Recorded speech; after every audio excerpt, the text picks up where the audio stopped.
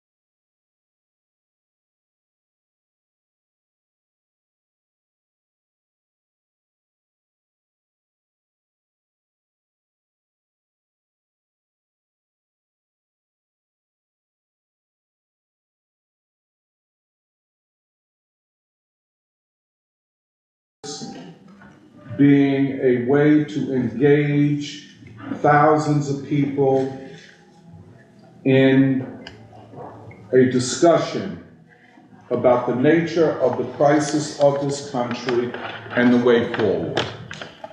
And our claim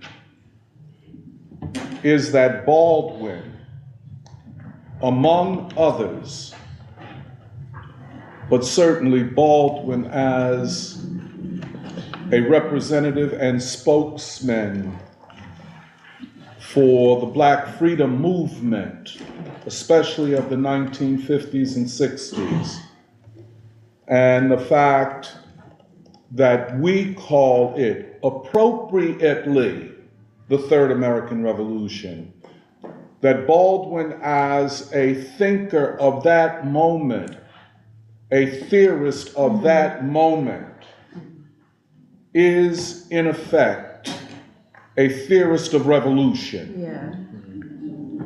I'll be very frank and honest with you. Without understanding the Black freedom movement, what it represented, and its promise for this moment, whatever theory you have that is not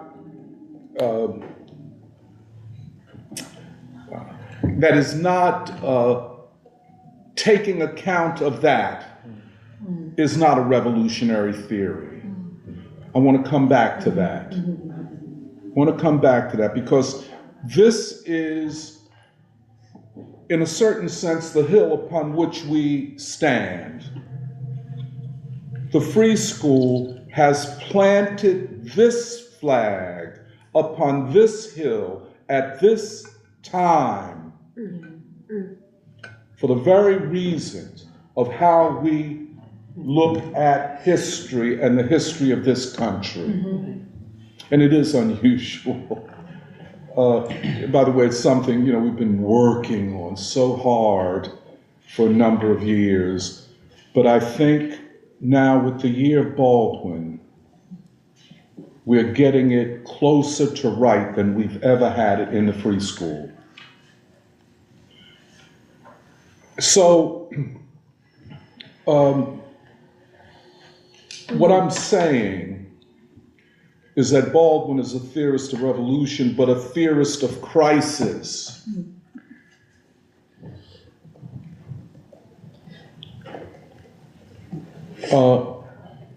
A theorist for this time. And I want to just talk a little bit about the political crisis without going into a lot of detail. As everybody knows, Biden deconstructed himself or exposed himself or something like that, at his press conference on Thursday. You know that the Attorney General had set up an investigation of whether or not he inappropriately had taken classified documents when he from the White House or wherever they're supposed to be secured to his home after being vice president under Obama. And probably, I think they went back even further. He's been taking shit and taking it home and using it to write his memoirs, so to speak. And he had them all over the place and so on. So since they were investigating Trump, the pressure was also to investigate Biden. And of course, the takeaway from the report of the investigator was that Trump really didn't knowingly do anything, and if he did, you couldn't put him on trial because he wouldn't remember anything. And the head prosecutor pointed out he didn't even remember when he was the vice president and forgot when his son died. You know, those kind of tidbits, which I'm not surprised, but you know, you look at the guy. But it shattered this political shield that they've built around him, you know, where they bring him out, have a teleprompter, say a few things, and then leaves. People could see certain things, but it wasn't at a crisis point. But then he gives this press conference, and if you haven't seen it, it's worth looking at. I don't think it's more than 15 minutes. And what we saw is in fact a man who in his mental state is worse than was stated in the report of the prosecutor. He came out angrily and, you know, I guess his White House advisors didn't want him to do it, but they couldn't stop him. You know, as the Greeks say, whom the gods would destroy, they first make mad. And that's what we saw on display. So he comes out and he's angry, you know, very characteristic of somebody in early stages of Alzheimer's or dementia. You know, they're always angry. Everybody's out to get me.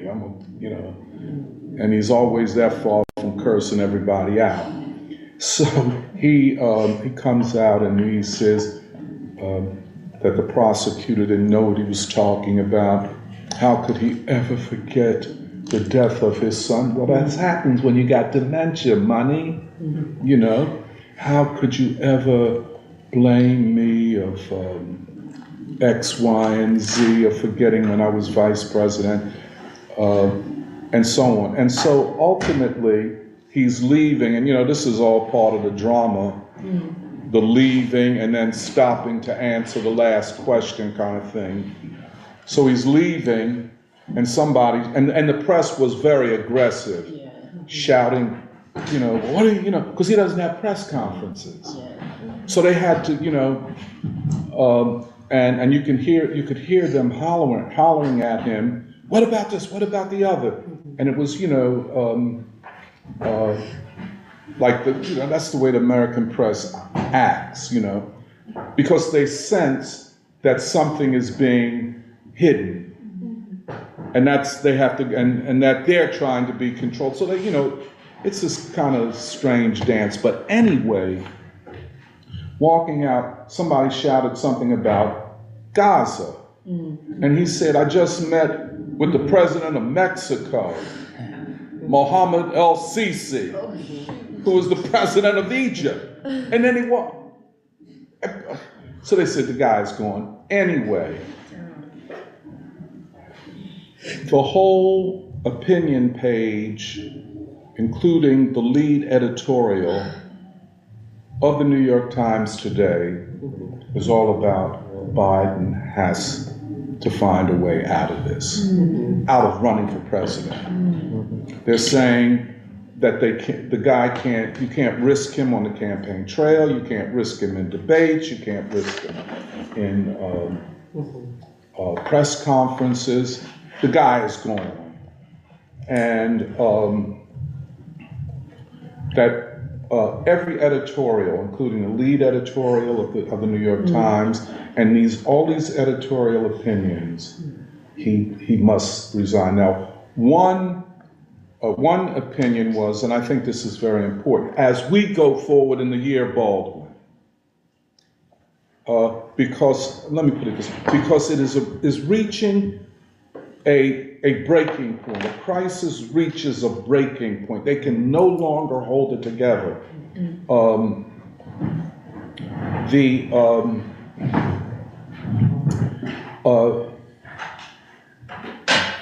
was I going to say? I'm looking again. It's reached a breaking point. So we have to be, in this year of Baldwin, not tailing, but on the advanced edge of all of the political developments, if that makes sense. In other words, as we speak about Marshall. Come here, man. Oh.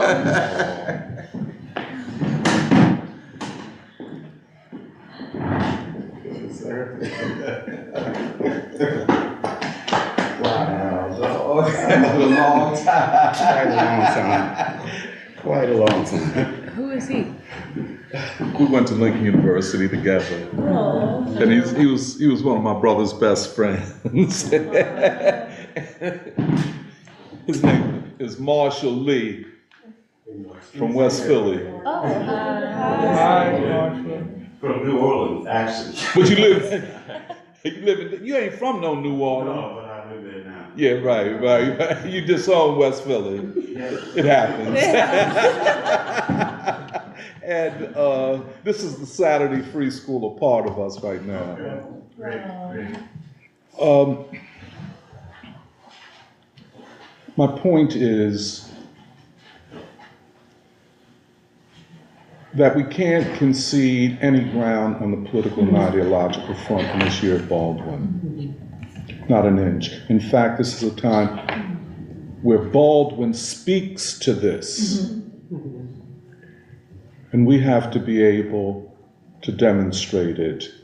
And I think this will be a really high priority or central thing when we talk about his novels and the crisis. The systemic crisis and the personal crises. You know, and for Baldwin, the context, the historical context of slavery, Jim Crow, and continued inequality. And that the nation must reconcile with this history. Well, you get my point. I won't go, we all know all of this. But how does all this relate to this political crisis? And again, I want to underline the greatest political crisis in the history of the United States. A crisis that came upon the nation in ways that radical theory could not and did not predict. That is why the left, quote unquote,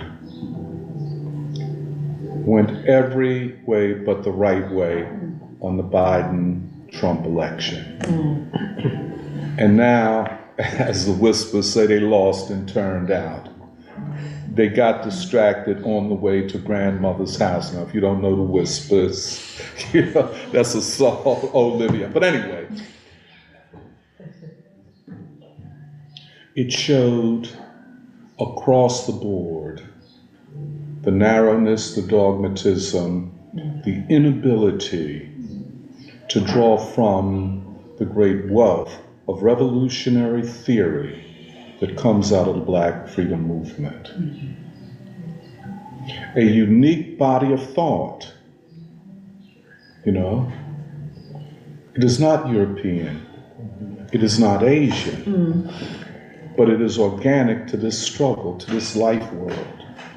And it's just like, you know, we went to see Howard Hewitt last night, and, you know, I knew all about him, but they didn't, so I had to introduce them.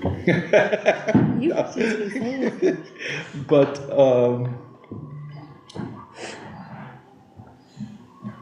or Patti LaBelle? How do you talk about American music and not talk about her or others like her as the ground? It is the ground.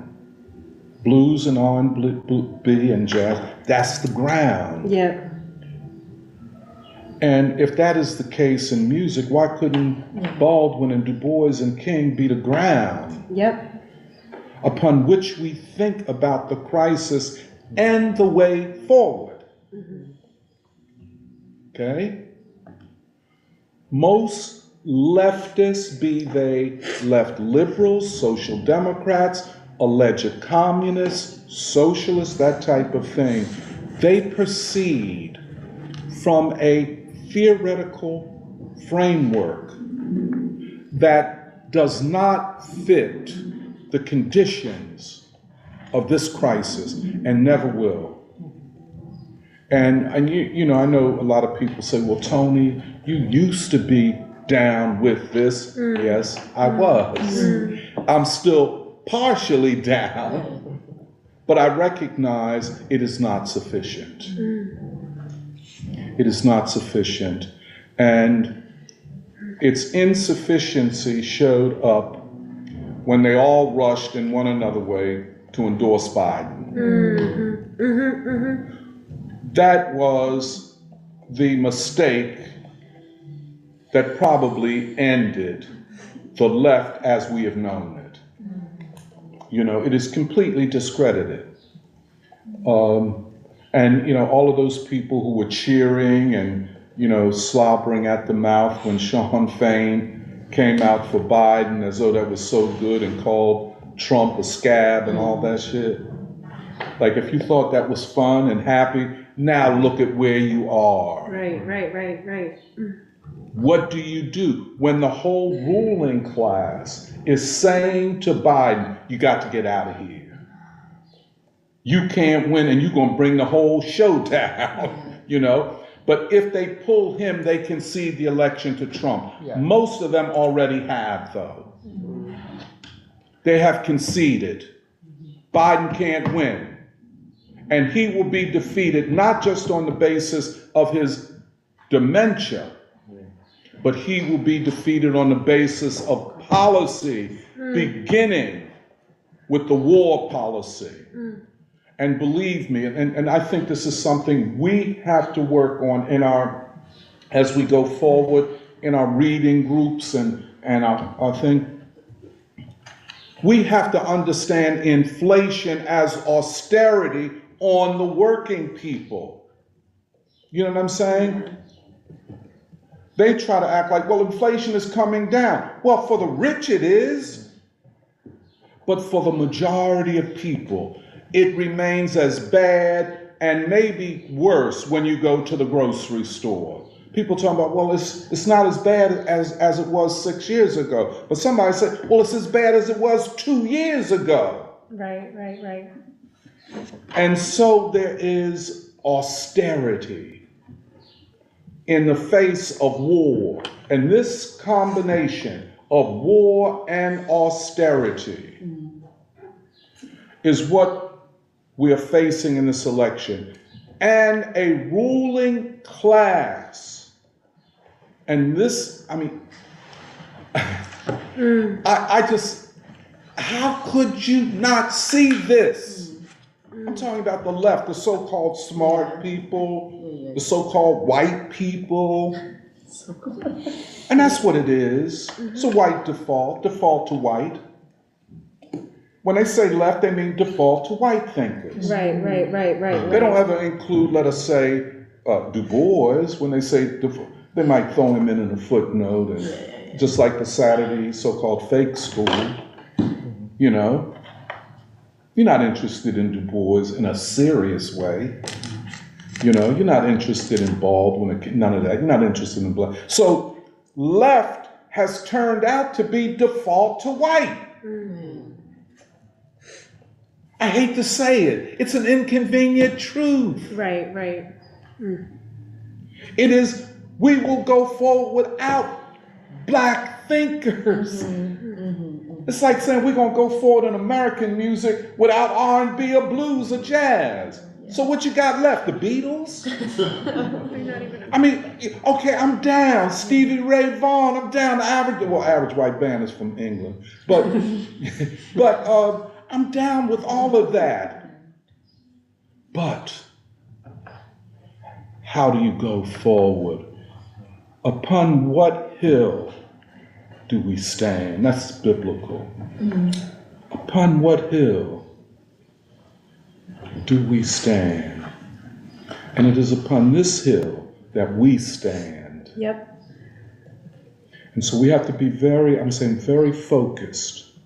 This president is going to either be forced out before the convention in August or facing massive demonstrations over Gaza and other things. And they will be massive. If 400,000 came to Washington, you can imagine with Biden and the Democrats and the genocide in Gaza, it will be something the likes of which none of us have ever seen. You see what I'm saying? The closest thing to it was 1968. I was in Chicago back then. Hate to admit it, but I was. But that was disruption. This would be a complete shutdown. The entire city, definitely the area around where the convention would be held, all of that would be shut down in the greatest political protest, again, in the history of the country. These are the stakes. This is the crisis. And at the end of the day, it is a crisis over whether or not the ruling class can rule.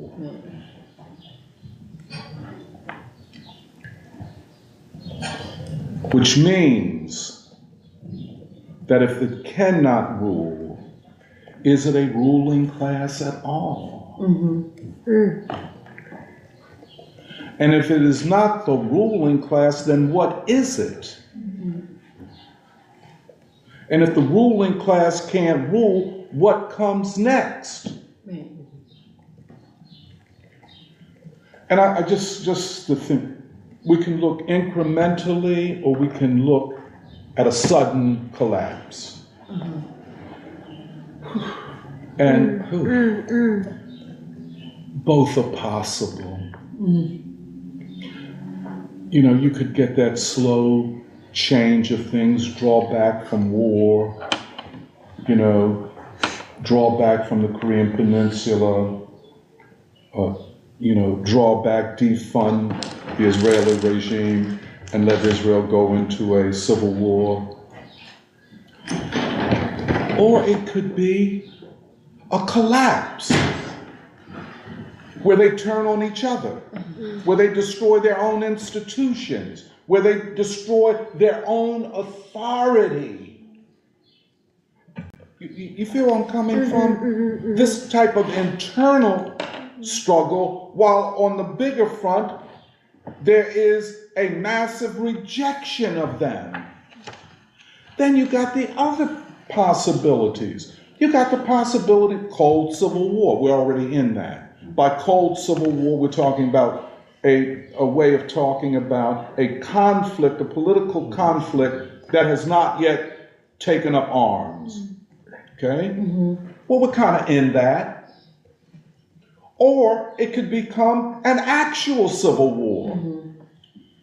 Or are we in a pre-revolutionary situation? I don't want to use that word too much because it carries too much weight right now for me. But it has to be considered.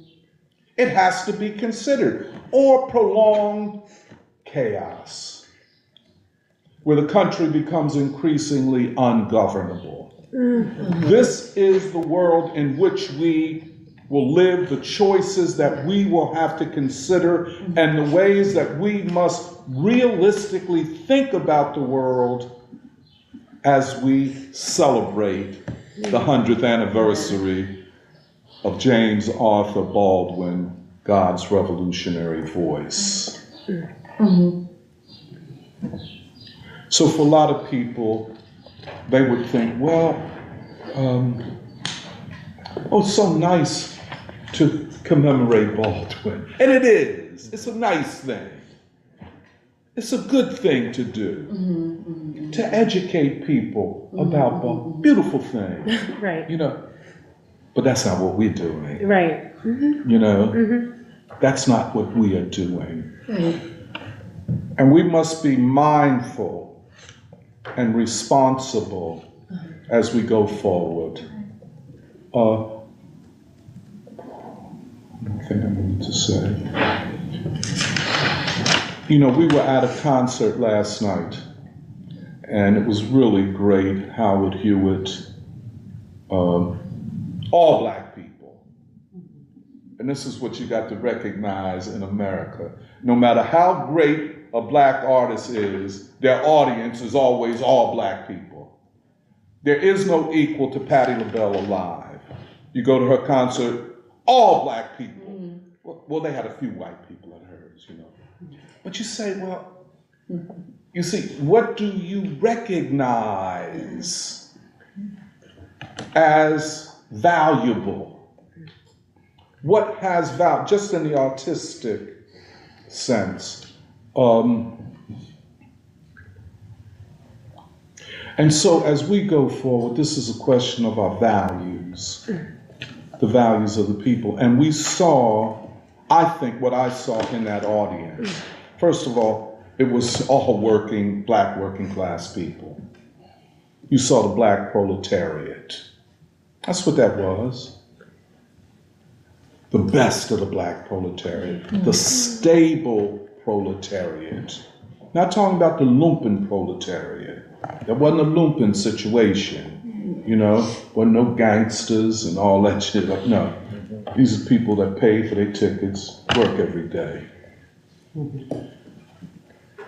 And for me, it was an opportunity to do a little bit of sociology. I guess the rest of y'all did too. Maybe you didn't. Okay. But you could see the spiritual strivings of a people. And he, Howard Hewitt, was a very dignified, an important artist who understood the role of art in relationship to the people. And I said, that's our audience for the Year Baldwin. If we could find ways to speak to them, to be heard by them, they would readily understand what we're talking about. They know Baldwin and don't even know who Baldwin is, maybe. But they know Baldwin because Baldwin is them. I just want to end, you know, there's something about revolutionary theory. By the way, we're talking about a democratic revolution. I know, I'm going to get to Serafina, you and Alice, your interview yesterday. I want to say something. They know Baldwin because Baldwin is them. So you could transfer, if they know Howard Hewitt, if they know Patty, they know Baldwin. Easily.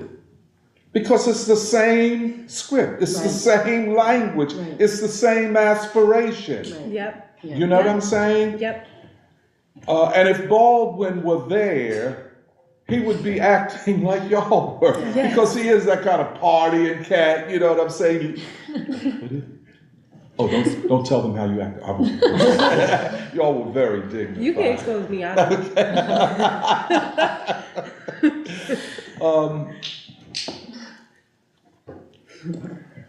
They know Baldwin.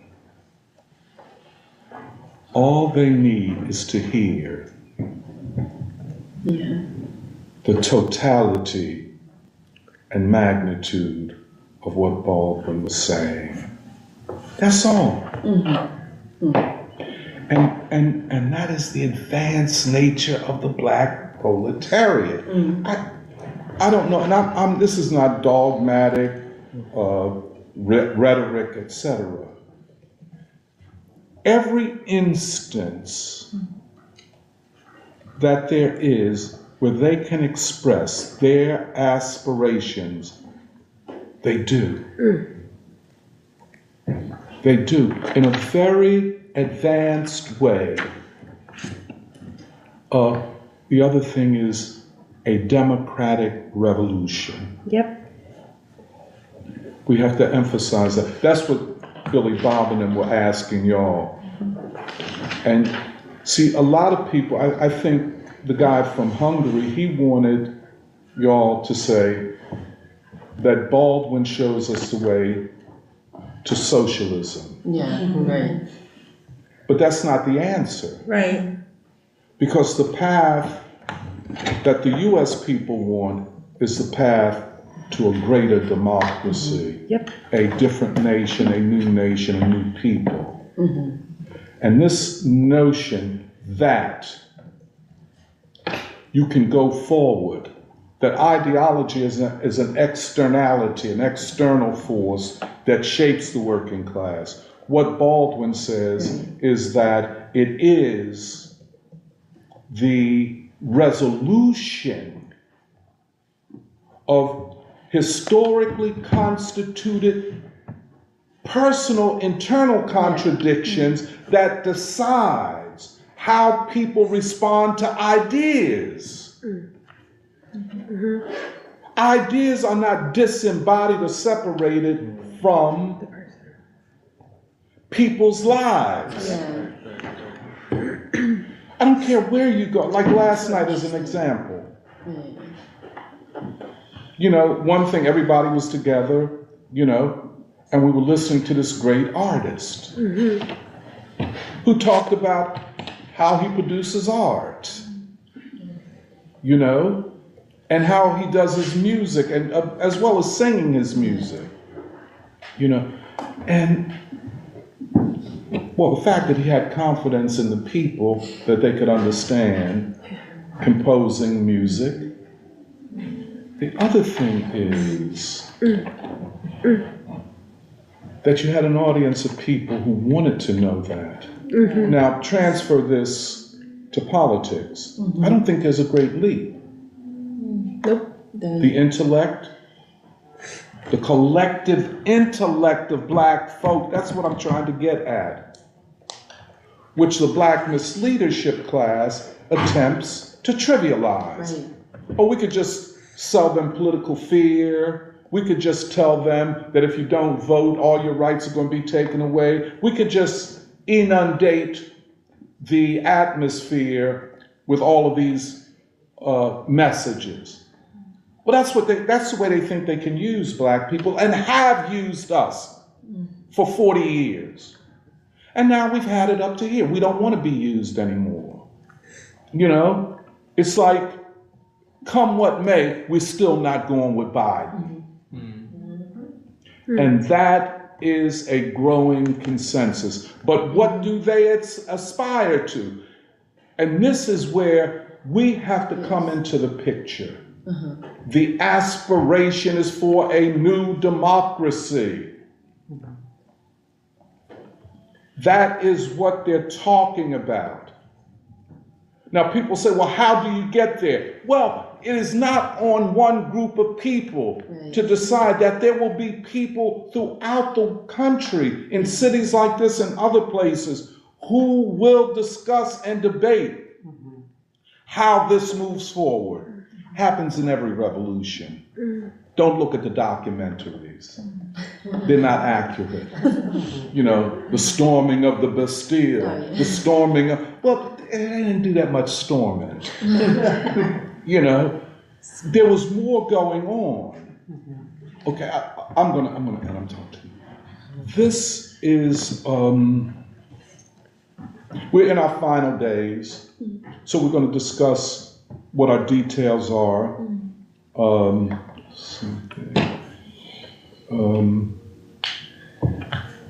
I just want to say one thing, and then Alice can expand on it. You know, one of the things about this year Baldwin that differentiates it from the year of Du Bois is that we have attempted to build a unity of important institutions, churches, museums, libraries, and so on, mosques. Unfortunately, we have not been able to break through in any trade union, not one union. And that says more about them than about us. We can talk more about that. The social democrats, the so-called communists, so-called left, have the unions on lockdown. There ain't no debate. There ain't no discussion of anything. It's a top-down hierarchy. But that ain't working because working people and members of the unions ain't into that no more. They want freedom of discussion, freedom of thinking. But we've built with many institutions, and Alice and I had the opportunity to meet with the pastor of the church that I grew up in. And I was never more proud of my church, even though I haven't been for decades. I have to say, I left the church, but the church didn't leave me. Yeah. You know? And it's a very nice building, but once you're inside, you can see the modesty of it. The preacher's office was very modest. I mean, not even as elegant as this room, I would say. And he was very modest, and his secretary also. I couldn't believe what I was hearing. He literally not only agreed, but spoke as though he was speaking to the Year of Baldwin. He said things before we could say them. For example, and Alice had laid the groundwork. I mean, really, Al, I got to give it all up to you. She had gone and then asked for a meeting with the pastor. He called her to confirm the meeting. And so then she called me, asked me would I go with her. And I said, of course. And I knew him because he preached my mother's funeral. And I knew him as an intellectual. All preachers are not intellectuals. He is one. He agreed to the Year of Baldwin. A great idea. This is what we need. And this was his reasoning. Because we have to begin with children producing intellectuals, his word, who will anchor our neighborhoods. Well, you know, my mind is then going to everything, you know, including a literacy campaign. That's what he was talking about. A campaign to bring forward the potential intellectuals among our children. And, but we can talk more. But this growing, coming together around Baldwin, but Baldwin is the occasion for greater conversation about the politics of crisis, the politics of change. I'll stop here.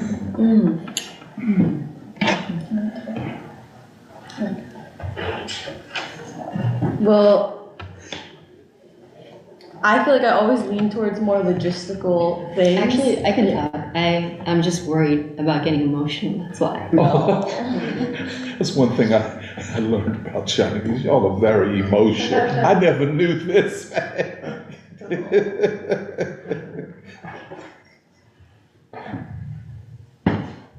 Um, oh man, I thought. Okay.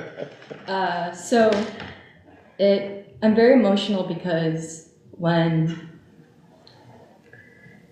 Doc and I had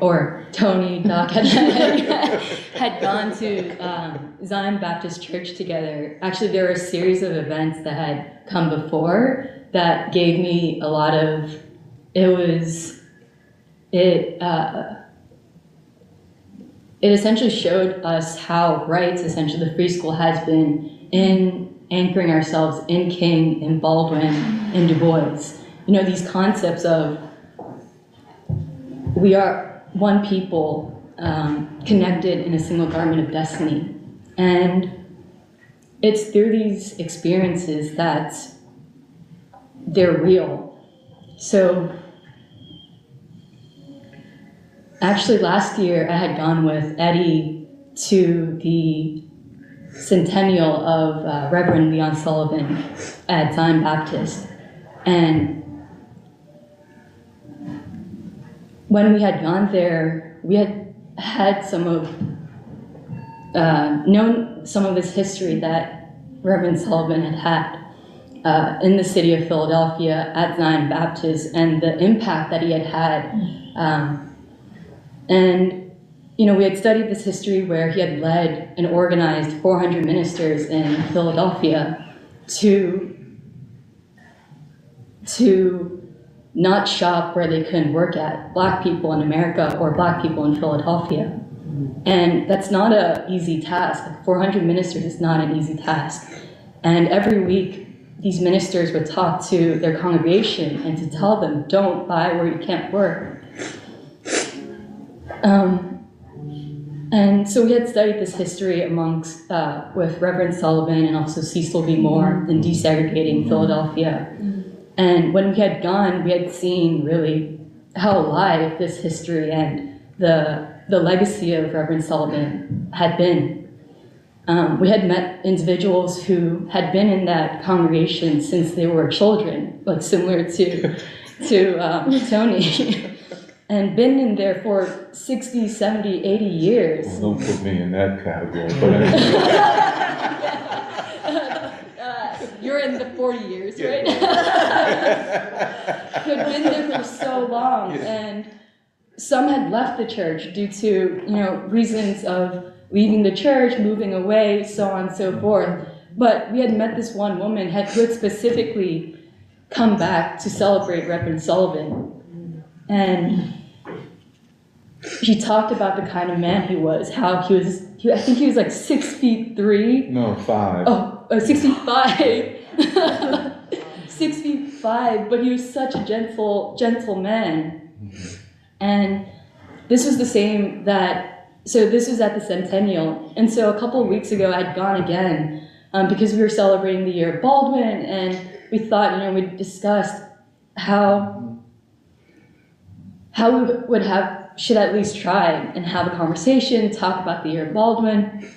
And I had gone on my own, and I got into church, and it's I never know what to expect when I go into a room full of Black people, right? And I want to be respectful, modest, all of that. So I'm sitting in my corner.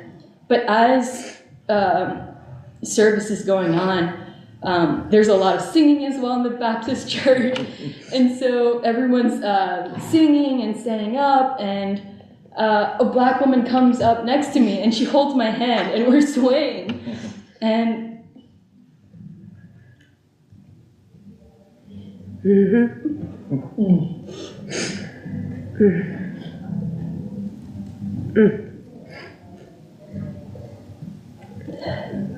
and actually that ended up being the administrator that spoke with Doc and Pastor Roman.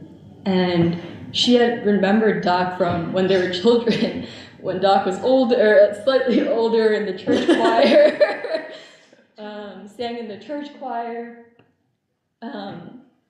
But later on, after service, we had a small reception, And actually other individuals had approached me. I was going to call Emily, I was going to call Serafina, but then these people interrupted me. It came, or not interrupted, but approached me and said, hey, like, why are you here? How did you, like, is this your first time at the church? And I said, no, actually, I came here last year for the centennial. And I mentioned this because every time I mentioned the fact that, we had studied Leon Sullivan, Reverend Sullivan, people, it was really significant and important to them. It carried a weight. And I think they must have been surprised why this young Chinese woman is at Zion Baptist, why she knows Leon Sullivan or Pastor Sullivan.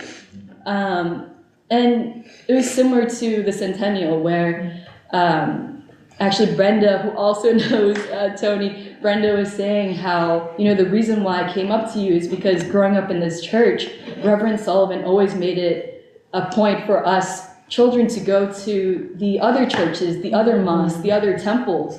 And the idea is that he wanted to instill that we are all the same. Actually, when you talk and are in communion with one another, you learn that you're all the same, regardless of race and color. And that's why I came up to you.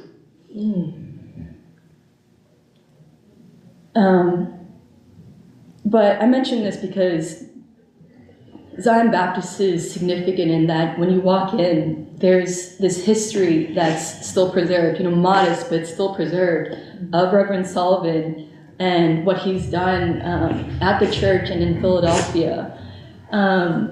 And it's also carried in the people that are in that congregation too, the way that they had welcomed me, and the way that Pastor Roman and Amanda, as we were talking, as Tony and I were talking about the Year of Baldwin, it wasn't just Pastor Roman too, it was Amanda who was sitting there and listening to us.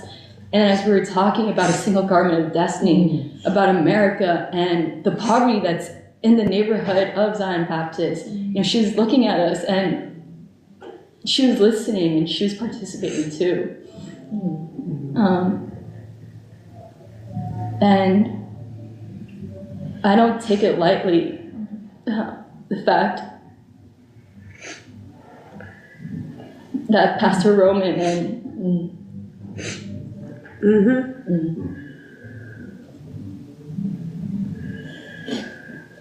and Amanda looked at me as if I was their children too.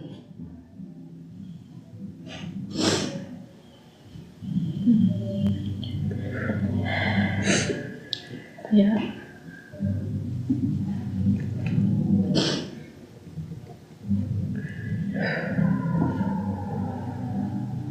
But what Alice is saying is absolutely accurate. I didn't know it was emotionally impactful on you, but that was good. She described the spirit. I wasn't with her when she went to service, but definitely in our meeting with Amanda and the pastor, Reverend Roman, it was just like that. I mean, it was so impactful upon us that when we left out, we didn't talk. We were just speechless. It was just. But for me, it represented all of what you described, Alice. Represented that level of consciousness. There was no default to whiteness. Yeah. It was a default to the tradition of the Black Freedom Movement. Right. And that's what Zion became under the leadership of Reverend Leon Sullivan. Right. I think that's what you saw, a default to that.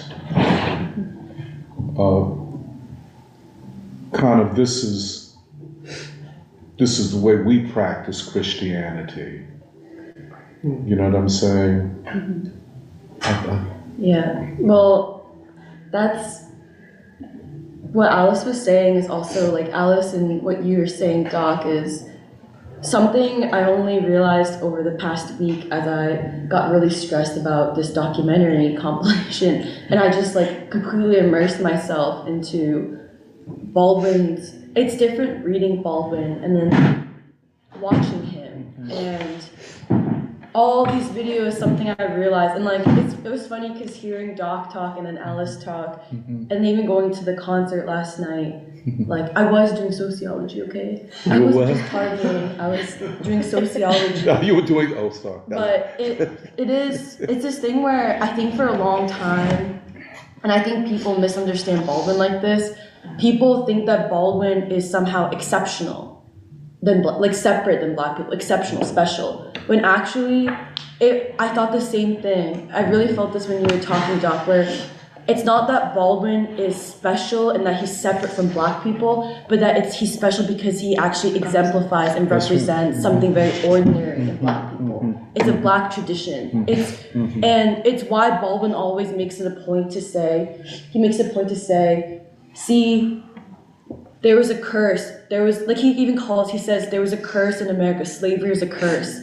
And why can't you see that you, white people, cannot save me, save anyone, save the world, but it's actually, we can save you. And we've had it this whole time. Right. And it's this thing of like, actually you hear it in Howard Hewitt too. I feel like, again, people always want to trivialize Black music, Black thinkers, Black thought. That it's not revolutionary, that the best it can be is like radical or like, oh wow, very smart, very sharp, but it cannot be revolutionary. And actually, it was so interesting because Howard Hewitt, humble. He's not at a big stadium like a pop star. He's not small venue because it's almost like he's a secret.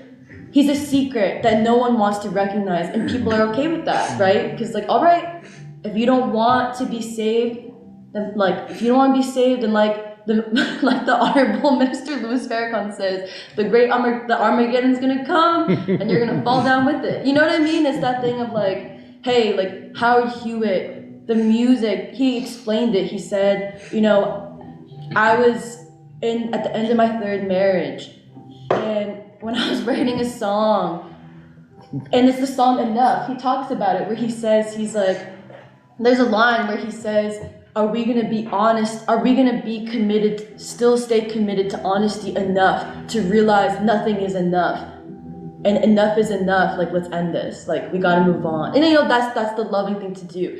And I think a lot of people would trivialize it and be like, oh, it's just a personal thing. Relationships, divorce, personal. No, but in some ways it's Baldwin. That's what Baldwin's saying. Hey, when only you can know yourself, face yourself, be committed to honesty enough to make the hard decision, which is the right decision, which is the loving decision, which is to separate.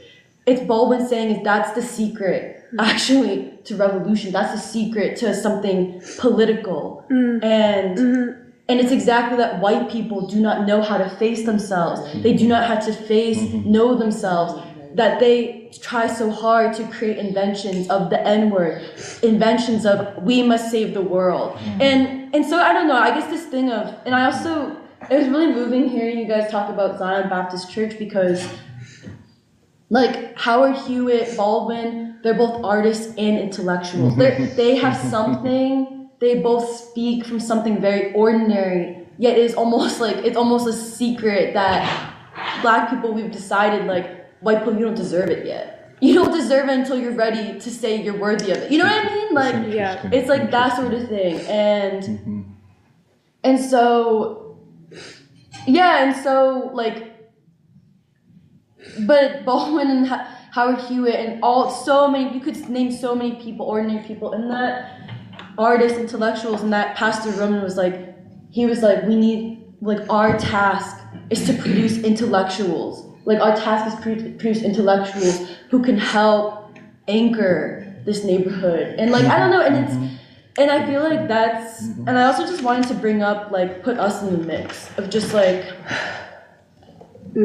I don't know how to say it because it's actually really, because, like, yeah, we're being live streamed, but, like, I just feel like the vibe right now, us talking to each other is like, I'm talking to you like my cadre. I'm talking to you like I don't even like saying comrades because people in my union flip that word around and it's like so watered down. But it's like I don't know how else to say it, but it's like we're revolutionaries.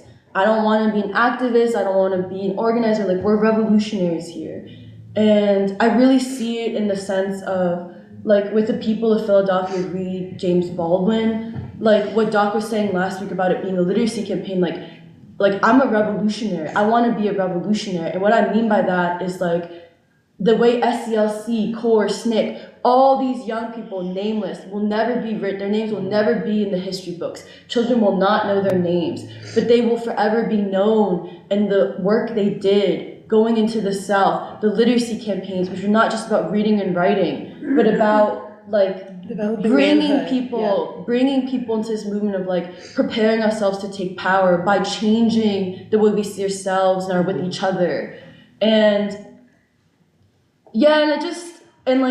I really appreciate this, that we get to spend this free school preparing ourselves for this new year, this year of James Baldwin, because there's a vacuum. We've talked about a crisis of legitimacy for a long time, but there's a vacuum, and like you said, Doc, the question is no longer whether there's a crisis or how deep the crisis is. There's a deep crisis. The question is what's next. And whether we can face it or not, I know some of us may feel scared. Like, I feel scared all the time. Like, I feel like every day I make peace with God. Like, every day of my life, since I moved to Philly, actually, it was from my last breakup. But it's really when I actually became free. But that's another story. I made peace with God of, my role in this lifetime, which is, I'm a revolutionary. I want to be a revolutionary. And whether other people underestimate us or maybe deliberately want to underestimate us because we're so dangerous because of what we do and who we speak of and the tradition we put ourselves in, we are going to play a huge role in getting people to think about what's next. And there's something very important about us talking about Baldwin the way we're talking about him in this moment, because like I said, this documentary that I've been putting together, Baldwin has it all right, and there's something so important that Baldwin speaks, and this is something Jeremiah told me. He was like, you need to make it clear, be explicit in some ways in the way you're putting it together, that Baldwin, we're not talking about Baldwin just the writer, we're talking about Baldwin, the voice of the civil rights movement, Baldwin, the witness for the civil rights movement, which means the witness for revolution, the witness for the future, a prophet. And he even says it.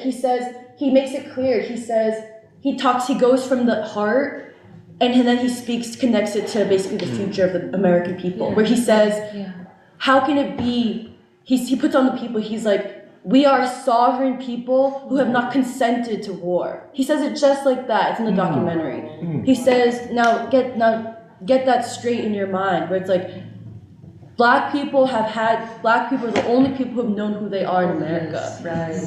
And the real question is whether white people will let Black people teach them and save them for you to face yourself. And when I say white, okay, I'm not just about white skin. White at this point is a value system. It's an ideology that all children in some ways have to contend with, have been raised with. I was raised with it. I was raised to be white in this country because my parents were not prepared for what America really was. My parents were very much the American dream. My kid's gonna go to an Ivy League college, and then she'll make money and have lots of babies, and who'll care, maybe whatever. And she'll get a Lexus, and then maybe a Mercedes, and then she'll whatever. But what they didn't realize was how much I would be lost, or depressed, or want to kill myself, basically, whether literally or spiritually, whatever. And I feel like that's what a lot of us have faced. That's why there's a mental health crisis. It's not just a mental health crisis. We have a society that's in crisis. Of course, the children are going to be the direct reflection of that, many different ways. And so I just feel I don't know. It's time we also understand that we're revolutionaries here. And like you said, Doc, it's when will people realize that this is America, which means that a resolution for America to finally mature and become complete, for America to be free, that what it requires is not socialism by socialist theorists, but an American resolution, a resolution for an American democracy, a new democracy in this country requires an American thinker, an American theorist, American theory, which means Baldwin. American theory is black theory. It doesn't mean it's just for black people, but if you're so offended by it being a black theorist, then you need to ask why. And that's the real question. And what makes you so taken aback that American theory is black theory? Because it doesn't bother me. I'm like, yeah, let's go. Black, yeah, and like American music is black music, to be straight up. And so, yeah, I just agree with what you were saying, Doc, about, yeah, and it's deep. It's deep that Zion Baptist, it goes in the mix. Like, it's not hard at all. And it's really one of the most prestigious churches in all of Philadelphia. Maybe the most prestigious Baptist church. Yeah, and I guess I also just want to say, because something I've been worried about is I was like, you know, the Free Library, the Central Branch of the Free Library, that's where our inauguration is. And this is me talking on a more meta level, but, you know, it's very important that we remember our responsibility to the revolutionary Baldwin, because even having our inauguration at the Central Branch of the Free Library, it's almost a little prestigious, right? We get a lot of press requests that we never would have gotten if it was just free school, organizing at some church, right? But it's because it's the Free Library, public institution, Black History Month. There's a lot of prestige in some ways, a little unspoken prestige associated with our inaugural event. But no matter where we are, whether it's the Free Library, a small church, like a whatever venue, we gotta carry what we've always carried, which is the revolutionary imperative, the moral imperative, and who we are. Do not forget who we are. Which is, we are revolutionaries who see ourselves in the Black radical tradition. And we're responsible to that James Baldwin. And for us not to get it twisted. Like, it doesn't matter, like, you know, and so I just wanted to say that because it's something I was thinking about, where it's like, we might get 200 people next week, 300, you know, it might be overflowing, maybe only 100 people come. It doesn't matter how many people really come. That's right. The most important thing for us to be successful is for us to be able to talk the way we're talking to each other right now. That James Baldwin, that first of all, that James Baldwin is a theorist of revolution, because he was a theorist of the civil rights movement, a witness of and for the civil rights movement for the future. And which means to say that that was even a revolution. The way people trivialize Martin Luther King Jr., the way people trivialize the civil rights movement, like that, Baldwin was always doing the opposite, which is to almost sanctify the civil rights movement. And it was almost like, and that's what we're saying, it's like, let us pick up from that revolutionary task for this moment today. And that will be what's successful, because that's also the documentary. Like, you could have made any kind of documentary about Baldwin. Many documentaries have been attempted, many do different things. But for us, like, what we're trying to say, whether it's in our declaration, our vision statement, our documentary, the conversation that will happen with like Doc and Nuri, if it's moderated by Alice, and have Michael Muhammad and all these people on it. And then even in cultural performances, it's not just cultural performances. What we're trying to say is like, this is the revolutionary Baldwin,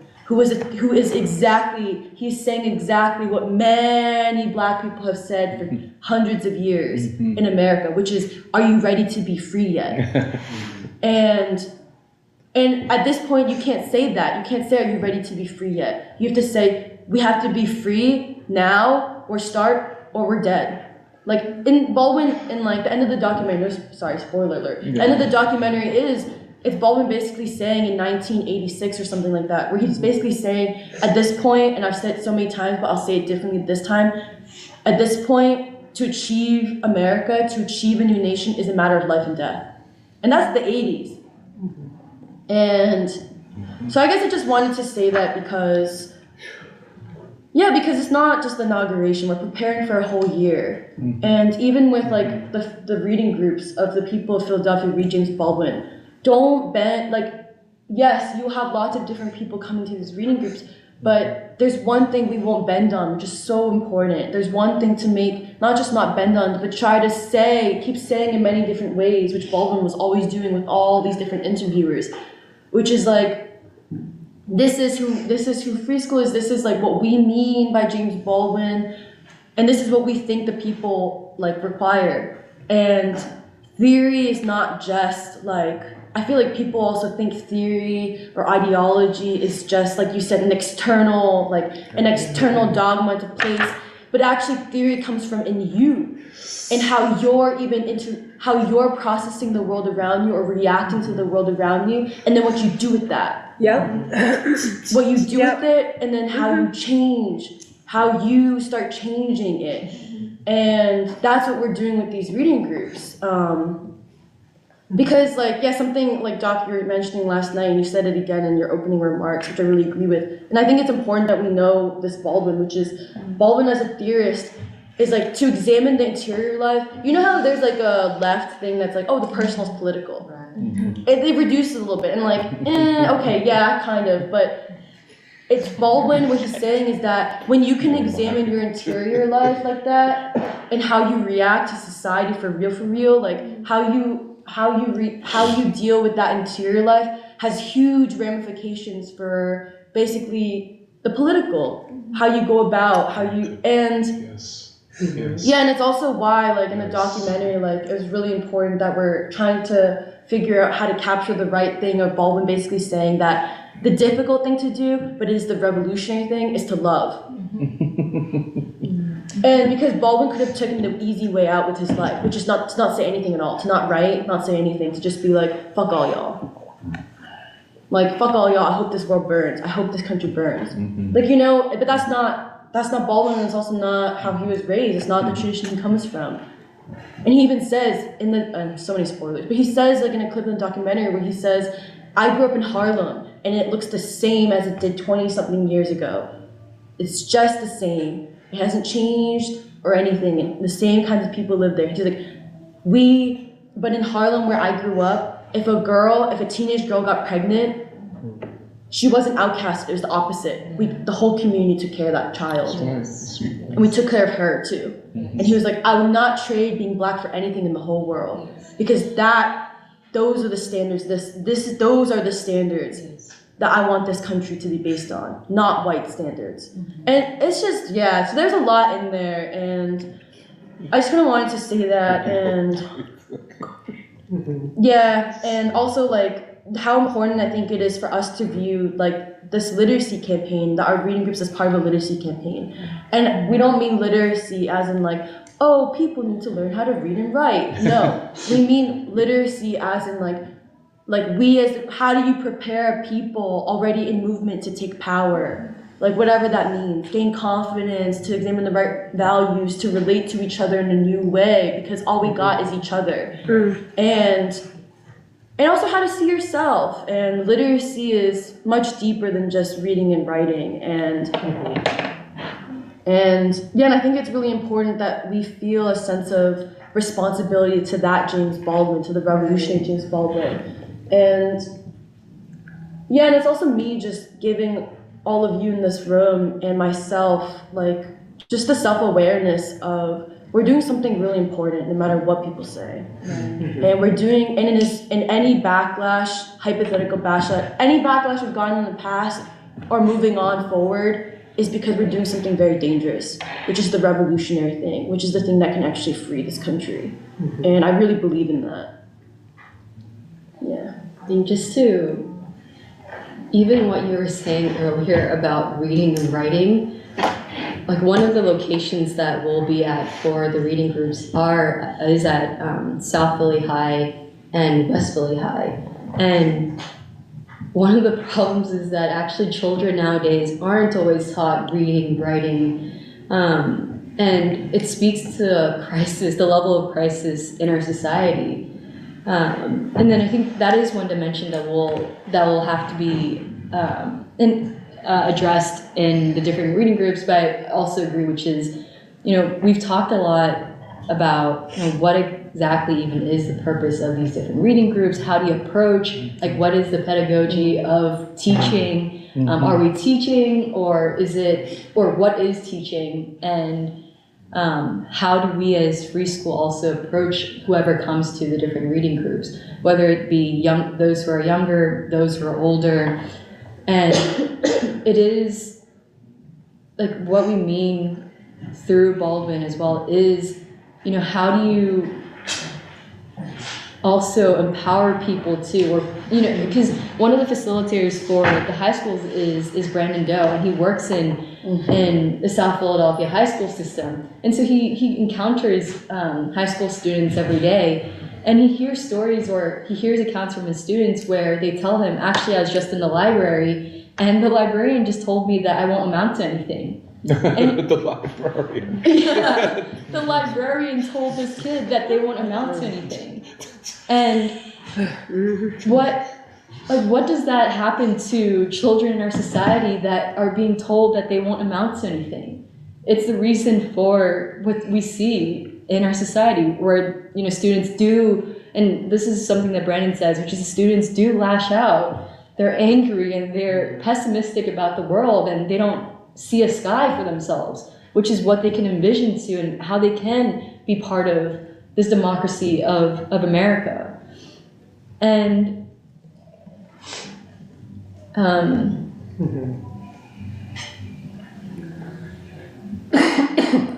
forget.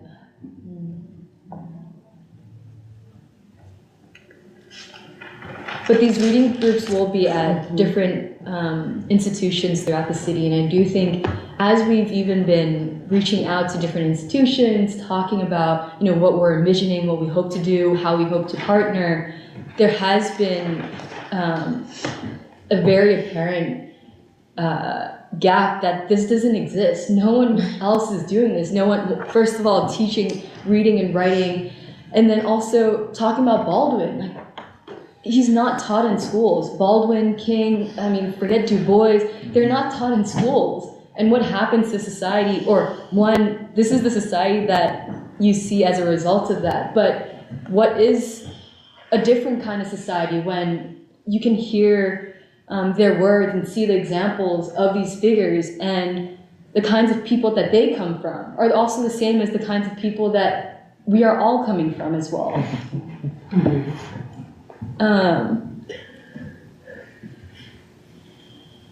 And I know, I guess in just a moment we'll talk about the structure of the inauguration, and then also the different reading groups and the rest of the year as well. So. Can I just add to what you guys were saying? I think as you guys were talking, I was reminded of one of Baldwin's speeches called "The Free and the Brave," where Baldwin starts by saying, he quotes from Nietzsche, "Thus spoke Zarathustra," where it goes. By the way, Reverend Roman quoted from "Thus Spake." We were meeting with him. Yeah, but it's probably the same quote. It's like the one where I stand before the highest mountain. I stand before my highest mountain and before my longest journey. And therefore must I descend deeper than ever before I have descended. And I feel like that's kind of like us right now, where it's like, we stand before our highest mountain. Right. But I just wanted to You can tease that out a little Please. Yeah, you didn't say enough.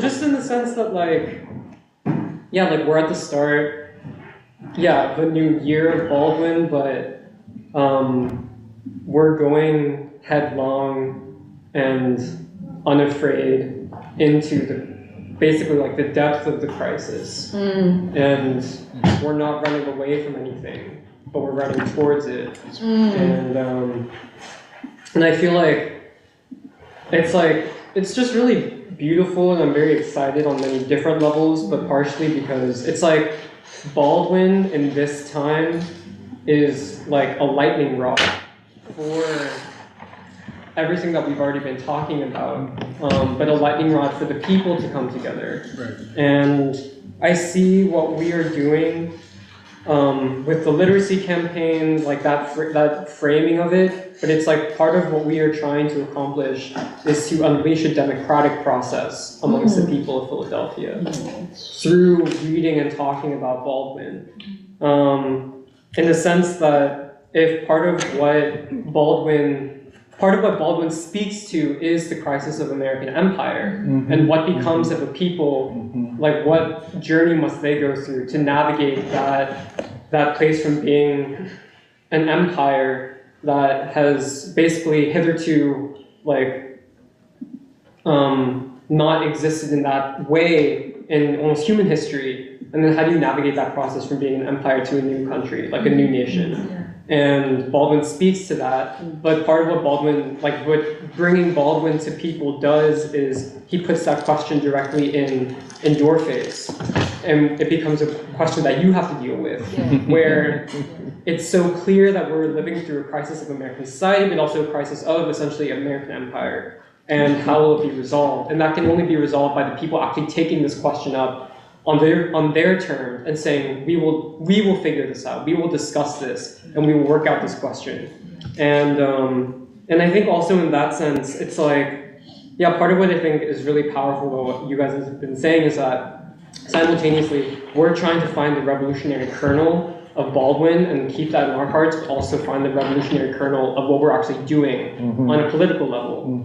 And in that sense, it's like even bringing up Baldwin, but also like Alice was saying, like bringing up people like Reverend Leon Sullivan, it's like also we are trying to tap into what is the people's revolutionary memory and consciousness, because it's like, especially at a point of crisis, it's like a people's memory of like a past revolutionary period becomes kind of a resource for the people to engage in a new period of revolutionary struggle. And I think the last few things that I was thinking about were, I was thinking about two of Baldwin's books of essays. The first one was No Name in the Street, or no, the first one being Nobody Knows My Name, and then the later one being No Name in the Street. And I was thinking about why he chose those titles, and this is just like me conjecturing a little bit, but part of it is that when Baldwin says nobody knows my name, he's saying America does not yet know me. Right? It thinks it knows me, but it doesn't actually know me. And he's talking about himself as like a black man. But the other part of like when he says later no name in the street, that's him saying you may not know me, but I am everyone. I am the ordinary person. I am the anonymous person, the person who is not named and who is not known. But I am everyone, and I live inside everyone. And that's part of what I think you guys were saying about even, going to the concert last night, where like Baldwin, maybe part of the task is, can people recognize Baldwin? But the other task is that can they recognize Baldwin inside themselves, where he already lives, and where the civil rights movement has already implanted something or planted something deep in people's consciousness, which has yet to be fully expressed. Because like our generation, I think especially, we are children both of the Third American Revolution, but also children of the Counter-Revolution. That's right. So it's also our task to figure those things out. And the last thing I want to say was, in a lot of ways, I was trying to think of how do you conceptualize part of what we are trying to achieve, which is the building of a movement which is organized around figures who are no longer with us. Right? Because that is a very unique and particular kind of revolutionary task. And actually the best analog I could find was the building of the early church, like basically in the midst of the Roman Empire, in which like literally the church was organized around, the Christ figure, but Christ wasn't actually there anymore. But it's like, how do you organize and build and ultimately Christianity was part of what took down the Roman Empire from within too. And I guess that's arguable, but like the building of something in the midst of an empire in crisis, but also a movement which is organized in its central principles around figures who are not here anymore, but they are still essentially like king. Like we don't basically our conception of things is that actually king is still the leader of the American people. Baldwin is still a leader and a figure and a voice of the American people, and like. In some ways, that's part of the uniqueness of the historic moment that we find ourselves in. But the task that we're trying to take up And yeah, like when I was talking with Emily or like yesterday about the documentary that she's working on, it made me think about how, like I don't think it's a heretical thing to say to compare, for instance, King to Christ, and then to say that someone like Baldwin is almost like John the Baptist, a witness to the coming of like a kind of new of a new savior figure, and how like the relationship that they have. Because I know that was also a question that came up in the interview yesterday with Alice and Serafina. But yeah, I just feel like part of the question is that the left doesn't see this and doesn't see the immense possibilities that there are in this moment, and also wouldn't see something like what we are doing as quote unquote organizing the working class. Yeah. But what we are doing is like quote unquote organizing the working class, but in just a way that totally is way outside of the imaginary. We don't even, we're not even in that. We're not even in that. That's what how the free school operated from the gate. Yeah. And I think that I always go back to free school for me, because it's something where in my mind, I know what it is. Like in my mind and heart, I know that the free school is a revolutionary situation. That is what interested me in coming. That's what pulled any of us or all of us. But the only reason why I said that is because, Emily, you already hit it. The fact that we have been in this time, or up to this point, doing a lot, to say the least. And the thing that's emotional about it is the fact that despite what I would assume is all the good things that either come from the W.B. Du Bois, Gandhi, from the first time that we celebrated Baldwin in 2017, which is also when I came to free school, which I'm so proud about, because even though Doc would be like, oh, you came to free school with Du Bois' World in Africa in your hand, Baldwin is something that I was obsessed with in a way. Like, it was just something that there's all these novels to read. There's all these things to listen to on YouTube. And even though I hang out with a lot of people, I do have a lot of time to myself. And I would be like, at PAFA, I tell this to other people too, just listening to Baldwin's moral responsibility of the artist. Like, this is who I am. This is who I am. And what that means is that, I made a certain, I told myself something that I didn't fully understand at the time, of a certain commitment to myself that I keep, because that's just who I am and who I'm, in the sense, blessed to be. Because, and I say it like that because, I don't really explain myself to other people. I don't feel the need to show that free school has been something in my life forever, or what feels like forever, but has been for a long time, my touchstone.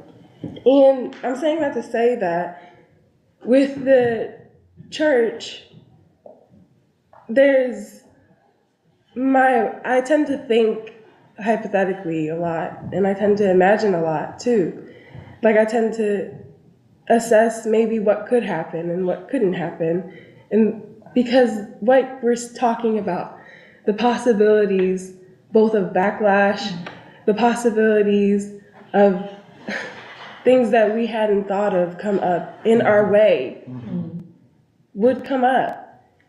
But with the church, that also presents a new level for me to think about what could be possibly done within my home. And it's just so funny. So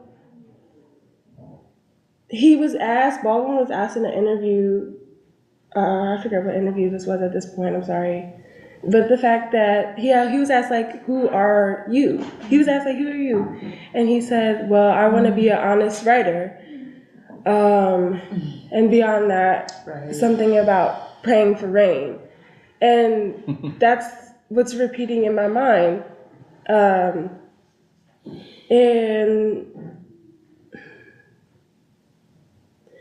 with everything, I agree with what Emily said in the sense of that I am speaking to everybody that honestly I don't really know all that well, and I'm getting to know everybody here.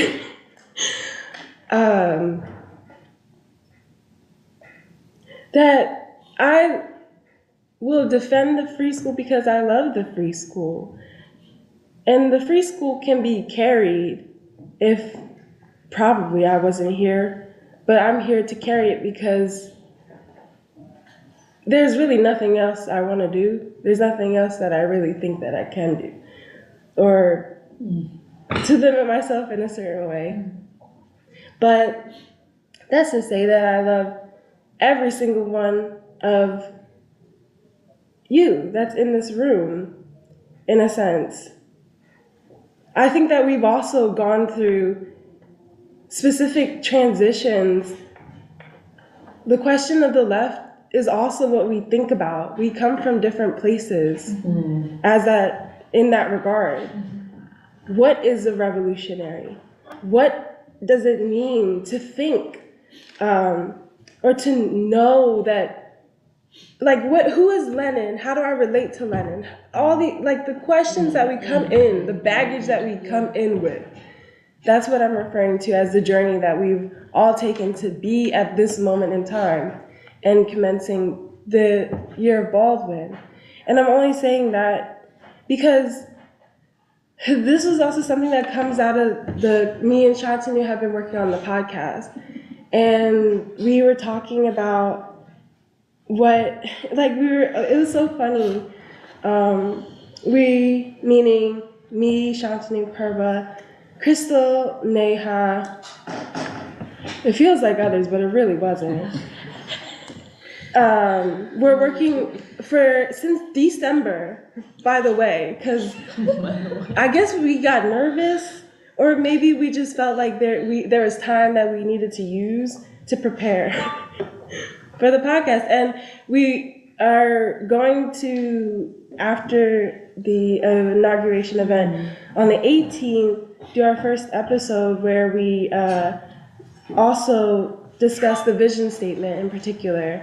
And so, we had read through it, and then we figured out what were the key points of the vision statement, and then we went through a mock trial, I didn't mean to say trial, but A rehearsal. yes, a rehearsal. That's what I was thinking. It was like theater. If anybody was in theater, this is what this was. And I always wanted to be in theater because the only thing that really made me jealous about theater kids, which is my brother, he was in theater, right?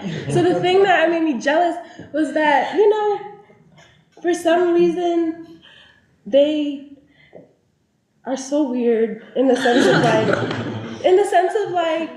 you have to know, in a sense, what this character that you're presenting, and then be able to understand the people that you're presenting to. And that is a complex endeavor of your own spiritual will. And when you speak on that, when you speak in front of people, it kind of seems like, offhanded, but it's specific. So the thing is that when we were practicing, I immediately got nervous because, as you guys all know, and I say this even though you don't believe it, I don't really speak well, and I've been working on that for a minute. And so I was thinking, honestly, Shantanu can just leave because he speaks so well in terms of how he thinks and how to address a point. Like, he gets to it in a certain way that's direct understandable and poetic. And I think that's very nice. And so I was like, let him lead, it'll be fine. So we went through it a couple of times. And then we were like, oh, what do we say? We started writing it down like we never did it before. It's right here in my notebook. But the thing is that, you know, I was kind of in a place where like we had made the structure already. We had already done the portion where we have the points to say.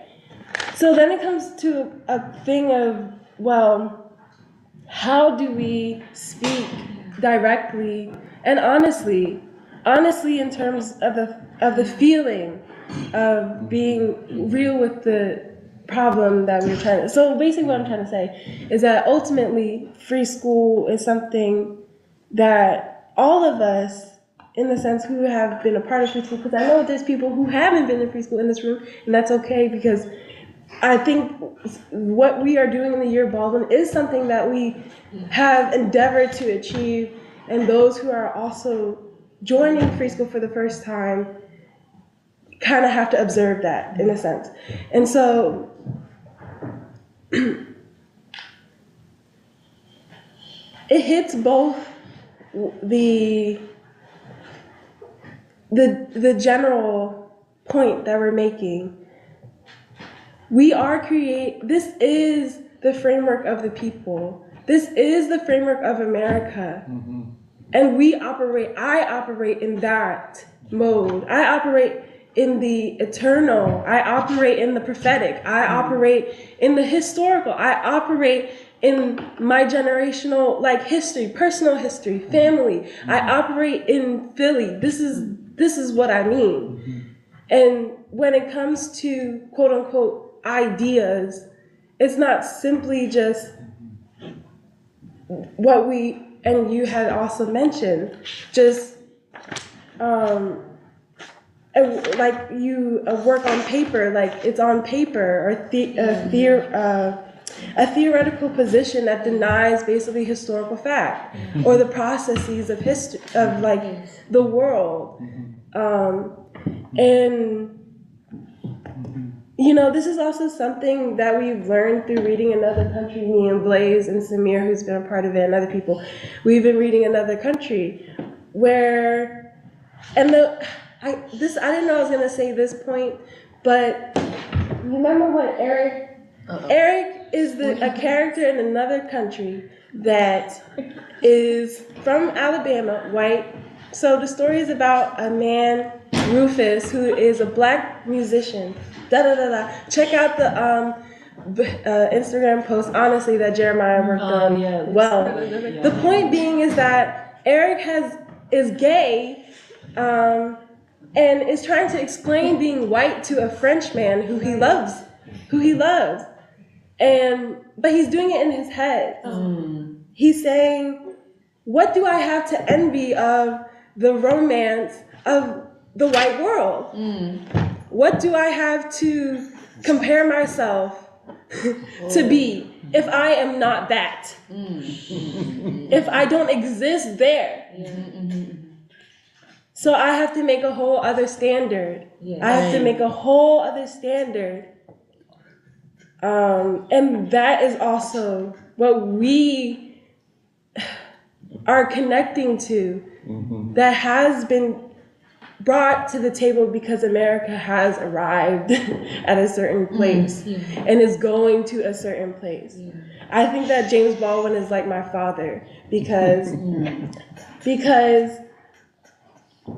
I get so confused. I'm like, if you don't, like, I feel you exactly, Doc. I feel you exactly. If you don't see this, then what do you see? What do you see? And if you do see this, what will you do? And that's what's emotional about it, because I feel like there's been times where inaction, proved to be a value. Inaction proved to be something that, well, since you're doing something, I could push you aside because I'm making my way, I'm making my life, I'm making money. I'm getting approval from this white world that still exists. But what if it doesn't? Right. What if it doesn't anymore? Right. So where do you go? But that's also so specific. This is also a thing while we go through the documentary, and the beauty of it is me also realizing that I've looked at all of this before, which I didn't really give respect to a certain extent. But the fact that Baldwin, if you watch, if you read, and if you listen, and then if you watch, read, listen, Black people, insert, all of them, then you see, like, the body language, the face, what they're trying to say, the rhythm, all of that is, I'd say, what I think I've been aspiring for and what we are to aspire for. Because the other thing to what you're saying, Jeremiah, in terms of where we descend, we're descending. We haven't descended and we haven't landed, because there's still, after this year, what will follow, what will be produced from this year. Right. That's in my mind always. It's always next step. So same thing goes with this year too. Long term and short term. I'd like to say something. I feel like I've been given too much praise. I wasn't telling you that because you're so smart. I'm just telling you. I know that. I'm just observing. I'm giving you props. Take it. I say it to Nuri all the time. I'll be like, Nuri, you're so smart. Like the way, because insights. That's the word that Doc was using, and that's the last. I'm sorry. No, go on. No, seriously, that's the last thing to consider. The possibilities, the insights of the Merck and Meyer of Philadelphia, of the hood, of, what I'm saying, the poor, of the intellectual, of everybody, the possibilities that could happen. Anyway. I just wanted to begin by saying that the way that I speak, I think that I have got into this by two major reasons. One being my academic training, which I am deeply trying to fight.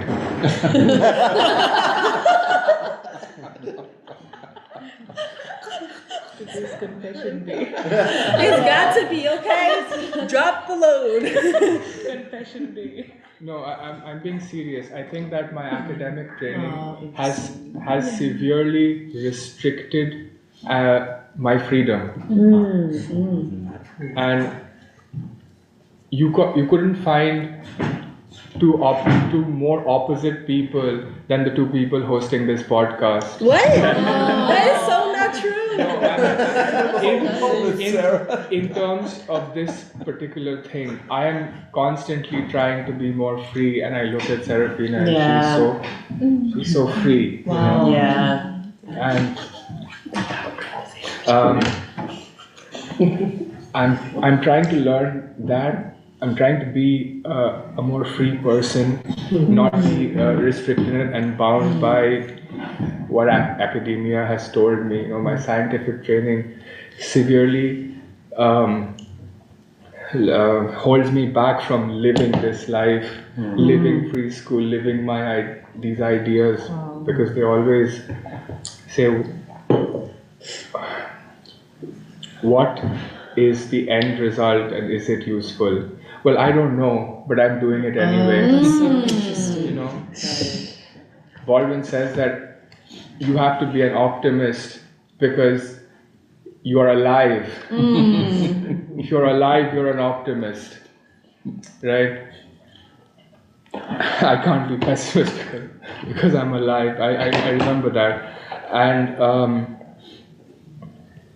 that's why I'm also trying to learn a lot from my colleagues, and I hope to do better. And I feel like the free school has given me purpose. And I was also I wanted to say something about what Jeremiah brought up, the free and the brave thing with Baldwin. And here and there, Baldwin says that America is a country that has believed the myths that it has created about itself. And the only way for America to get anywhere is to face that. The crime isn't the problem, it's the denial of the crime which constitutes the whole crime. You know? So I was thinking about what he says in with regards to, Neha and I started reading Souls of Black Folk, and Souls of Black Folk was written in 1903. And we read the first chapter where Du Bois introduces the concept of double consciousness.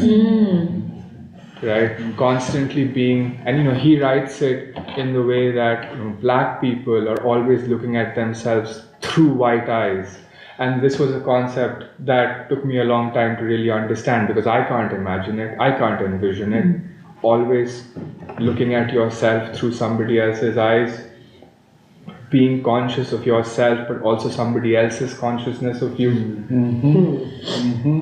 And I think that Baldwin, being part of the next generation, growing up during the Great Depression, and looking at both the interactions of white and black people, I think he sort of extended that double consciousness, and he said that white people are also have a double consciousness. That's interesting. White people also have this double consciousness. They are thinking about themselves, but at the back of their mind, they're always thinking, what do the black people think about me? They're looking at themselves through their eyes. And this is, I think, the beauty and the power of Baldwin, where he, and Shambhartu said this last week, that he's a mirror to society. He makes you look at yourself, and by looking at yourself, you're also looking at everybody else, because that's the kind of thing that he wanted to establish, that you have to love one another as part of something, not it can be anything. It can be any kind of love which brings you together. It has to be towards something, can't be static. And I felt it when you said that Baldwin is your father. I have. I was thinking about that too. It's because, when I read Baldwin, I was like, I wish my father had said these things to me. That's a confession for a different day. But I think that what we're doing is important. And Baldwin also said that rarely people commit to the things that they know to be true, because to commit is to be in danger. Yes. But I think that we have committed. Yes. And he wrote this to his nephew, his young nephew. What he meant is that I don't want you to be one of these people who don't commit, even if it means that you are in danger, because that's the only way forward. And I think that we have all committed, but we'll face whatever comes. Like I said, we don't know the future, but we still fight for it. I'll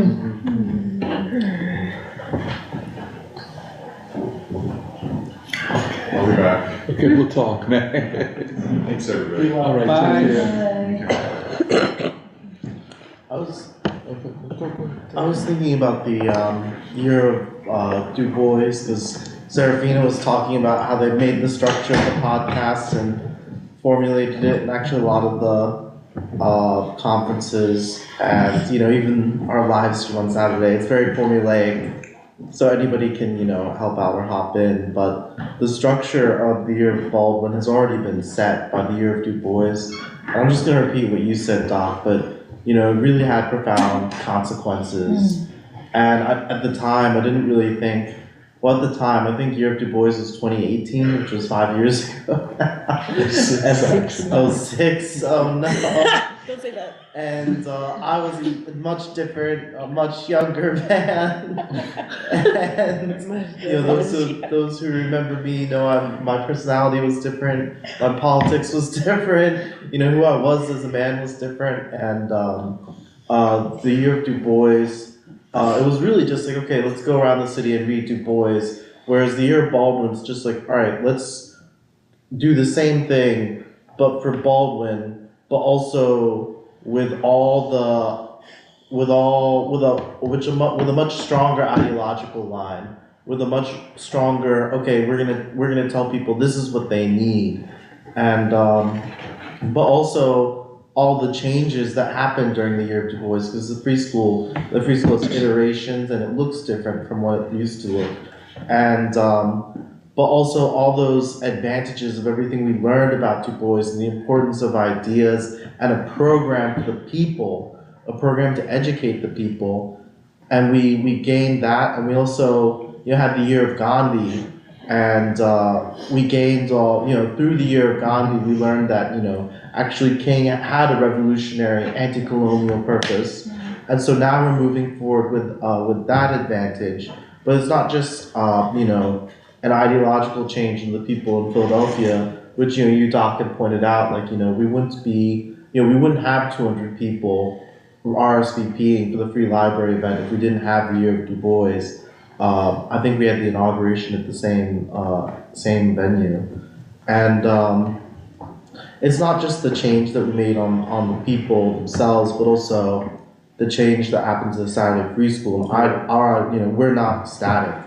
We change over time, and not just us as a collective, as a cadre, as Emily said, but me as an individual. I've changed a lot as an individual. I've changed as an individual who is no longer a student at Temple, but someone who's responsible, 24/7 for my work systems. I basically have become a young man, and now I'll be, instead of just participating in a reading group, I'll be facilitating a reading group and all the responsibilities, and it wouldn't be possible for me to get to that without the free school. And it's nothing, like what Shantanu said, it had nothing to do, the academy didn't help me, preparatory school didn't help me become a man. Held you back, man. Things like that. This conversation is making me think about the quote where Baldwin talks about the artist and the revolutionary, and how he says they share a common task. Or sorry, maybe he said the role of the artist is the same as the role of the lover, or the role of the revolutionary. But what he says is that the task in both instances is to reveal the beloved to himself, and with that realization to make freedom real. And I think I see that as the task of our literacy campaign or our reading groups this year, as fulfilling that purpose. Because back to what you had mentioned with the concert, Doc, and why it was so beautiful, it was because Howard Hewitt, like James Baldwin, demanded so much of his people, reflected so much in them, he expressed them, and he had complete faith in them. God damn it. That's okay.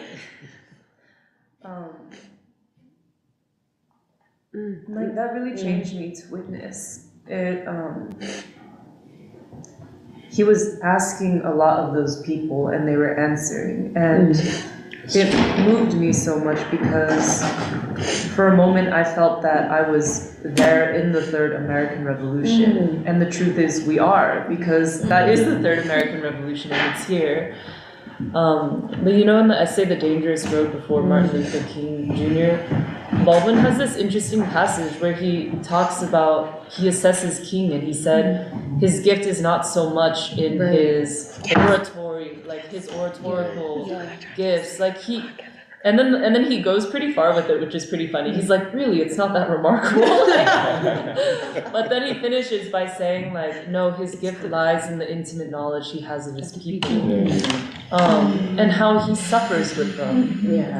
And then the last thing I wanted to say from Baldwin is, in that interview, Meeting the Men, this interviewer asked him, it seems like you're writing for white people oftentimes because that's who reads like what you write. And he says, no, I'm writing for people. I'm writing for people, period, baby. He drops the baby in there.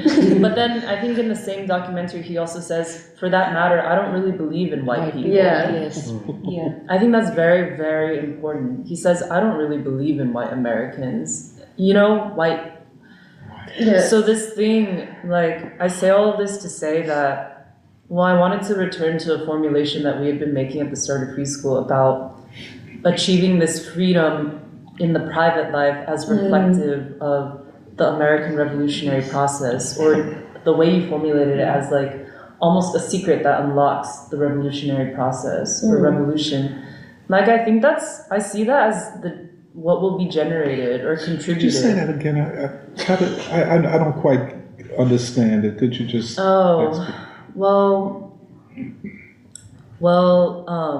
To reveal the beloved to himself, and with that realization to make freedom real.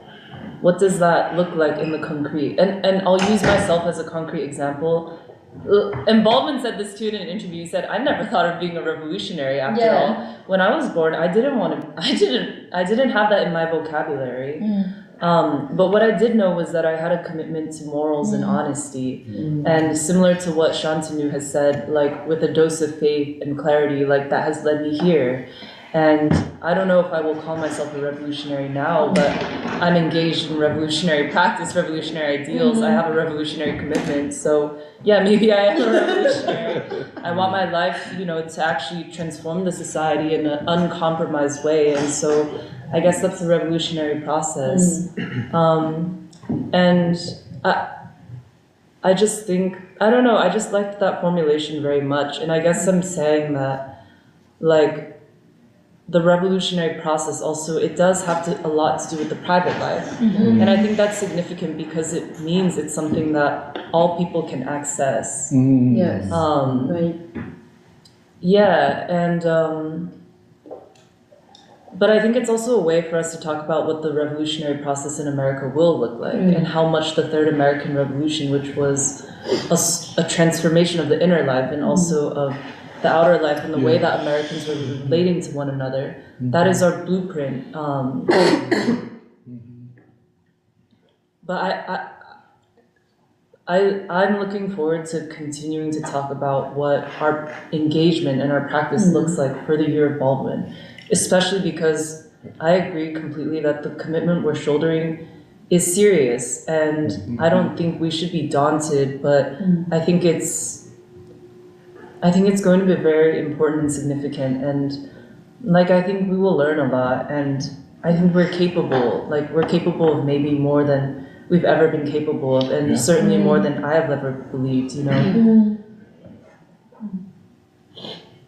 Well, what you said about the beloved is, it also reminds me of another country where, because I started from the beginning again, because like I tried to keep up with Seraphina's reading group, but I couldn't, so I had to start from the beginning again. But yeah, where even Rufus, so like the main character at the beginning is Rufus, this black man, and the whole novel begins with basically Rufus, Baldwin saying, like, please take, like, it starts in the perspective of Rufus, like, this is a black man in Manhattan, but he's going uptown, or like, it's like something, it's basically like, please like get to know Rufus. And essentially the plot in the beginning is Rufus falls in love with this white woman from the South, Leona, who's kind of like basically a cracker, a poor white woman who left her abusive marriage, and she's like, I'm never going back.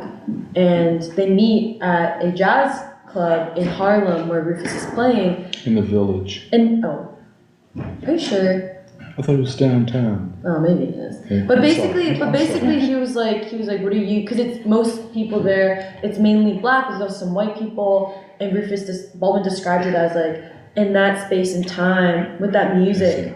It's not in Harlem. That's what I thought. I wasn't sure actually, but I was just assuming. But like Baldwin makes the point that it's like it's black and white people together who in that space and time. It's almost like he's saying there's race, but in some ways there's no race. Because of that, because they're all like in some ways engaging in the music, which is in some ways like a intimate interrogation of yourself. Like they're all the human thing, that basic human thing that's so difficult for people to do. They all are able to do it, and thus in some ways race doesn't exist at that moment in time. Of jazz, of listening to jazz, the way you have that dialectic with the people performing, and Leona, this like white woman from the South, Baldwin asks her, "What are you doing here?" And she says, "Well, I'm in Manhattan. I arrived in New York City because I don't ever want to go back to the South. And I decided people were talking about Harlem, and I decided to come check it out. And I stayed because I heard the music." And that, that carries some weight too.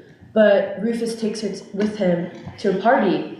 And in some ways, it's Rufus being like, "Do I let you in on a secret?" Like, it's this thing of like, do I let you in or not? Because the easy thing to do is like, no, blah, blah, like, See you later, white woman, whatever. But he takes that risk. It's like it's a risk and a leap of faith, where Rufus is like, and even throughout him taking it to his party, he's asking himself, do I treat you like a person because do you treat me like a person?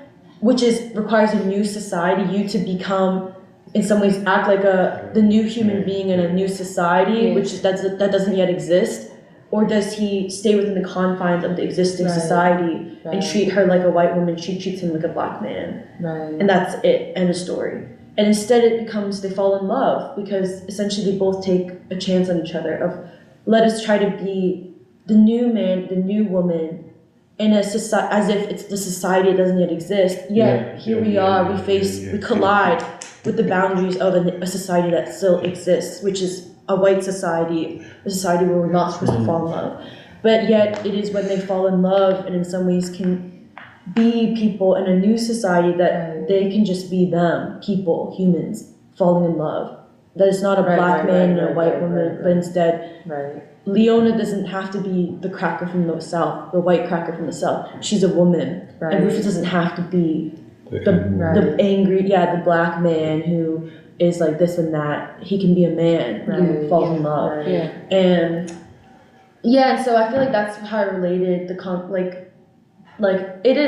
the connection between that's the part I love in the vision statement, this thing of like Baldwin, his novels, it's not fiction, and it's not fiction, and Can we say not fantasy? Fantasy. Not make believe. I'm sorry, I didn't mean to interrupt you.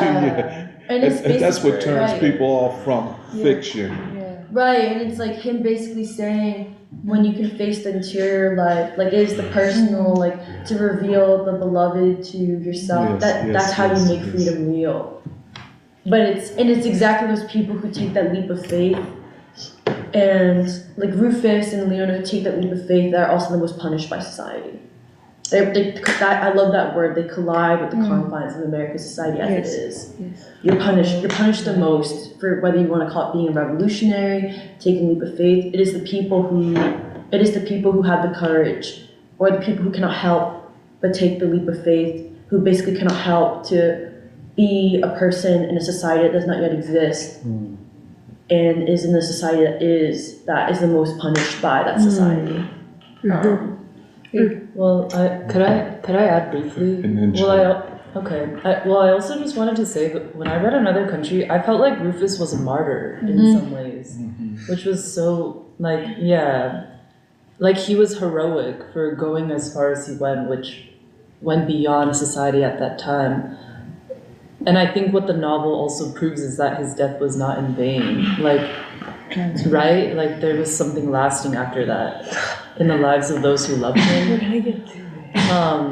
But also I wanted to say that I think Baldwin has such an unprecedented revolutionary vocabulary or new revolutionary language, because the way you're talking about Rufus and Leona, or let's say Ida and Vivaldo, or Vivaldo and Rufus, the private, the social relationship, and how if you can break something or unlock something there, you can break the stasis of a broken society. You can shift the terms. There's that, but then also the quote that Serafina had brought up that I had also thought about before, where in an interview or in an essay, it's in an essay, I think a foreword maybe to one of his novels, he says I want to be an honest man and a good writer. But that's code for saying like, well, where would that lead me? Like, that's led me to becoming a revolutionary. But he says it in all sorts of ways. Like I want to be a brother. Like I want to be a friend. Like it's so. But he's talking about the same thing, and that's what I'm saying when I say that this is something. Why he achieves the universal, because it can be it's something that can be accessed by anyone, everyone. Wait, can I say something? Yes. Because it's related to this. Is this question of the universal and the question of the man. Well, one of the things when we started thinking about the podcast, we were looking at a lot of podcasts that exist, or even like what people choose to focus on Baldwin for, or how they want to represent Baldwin.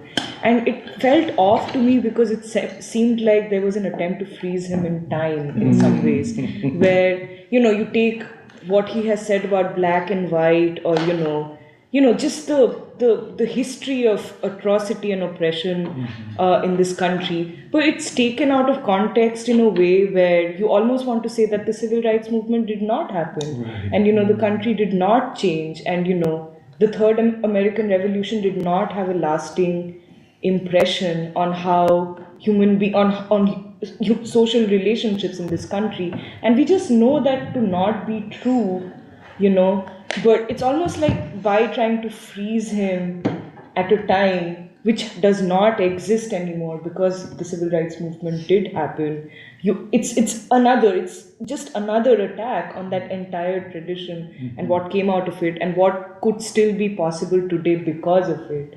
And the reason why I'm even saying this is because when Emily and what Michelle you were also saying about Baldwin's focus on the human being, I mean, that could really be a touchstone for everybody, And this is why when he says that I don't believe in race, I don't believe in white people, I don't believe for that matter in black people either, I think that's what he's trying to say is I believe in the human being. And for the same reason, yesterday, like the concert is still on my mind, but this is the same reason that the blues is an inheritor of the sorrow songs. All of this can be touchstones for anybody who's trying to achieve their own humanity. But I feel like the attempt to freeze him in time attacks that, that striving to become complete as human beings, or even the striving to become a new human being that has moved, as history has moved forward. So I just wanted to add that because I completely agree with what you were saying. Go ahead, Joe. Yeah, you mentioned Reverend Leon Sullivan. You mentioned Reverend Leon Sullivan from Zion Baptist Church, and I think that the professor and I can look at OIC and Zion Baptist Church from a very unique perspective, just given the number of years that we've lived. And I think one of the things, my father knew Reverend Leon Sullivan, and Bill Gray, Congressman Bill Gray. Speak up. Remember Congressman Bill Gray? And I know you remember Charlie Bowser. Yes. Okay, these were very personal friends of my father, which caucused with my father. They would come to the house, my father would discuss them. One of the things I think we have to be careful is as we walk among King, Leon Sullivan, Baldwin, these individuals are not paper clippings to us from newspapers or magazines because we were alive during this time. And as we walk among these giants, we must remember they were mortal. And it's very important to remember that. They had failings.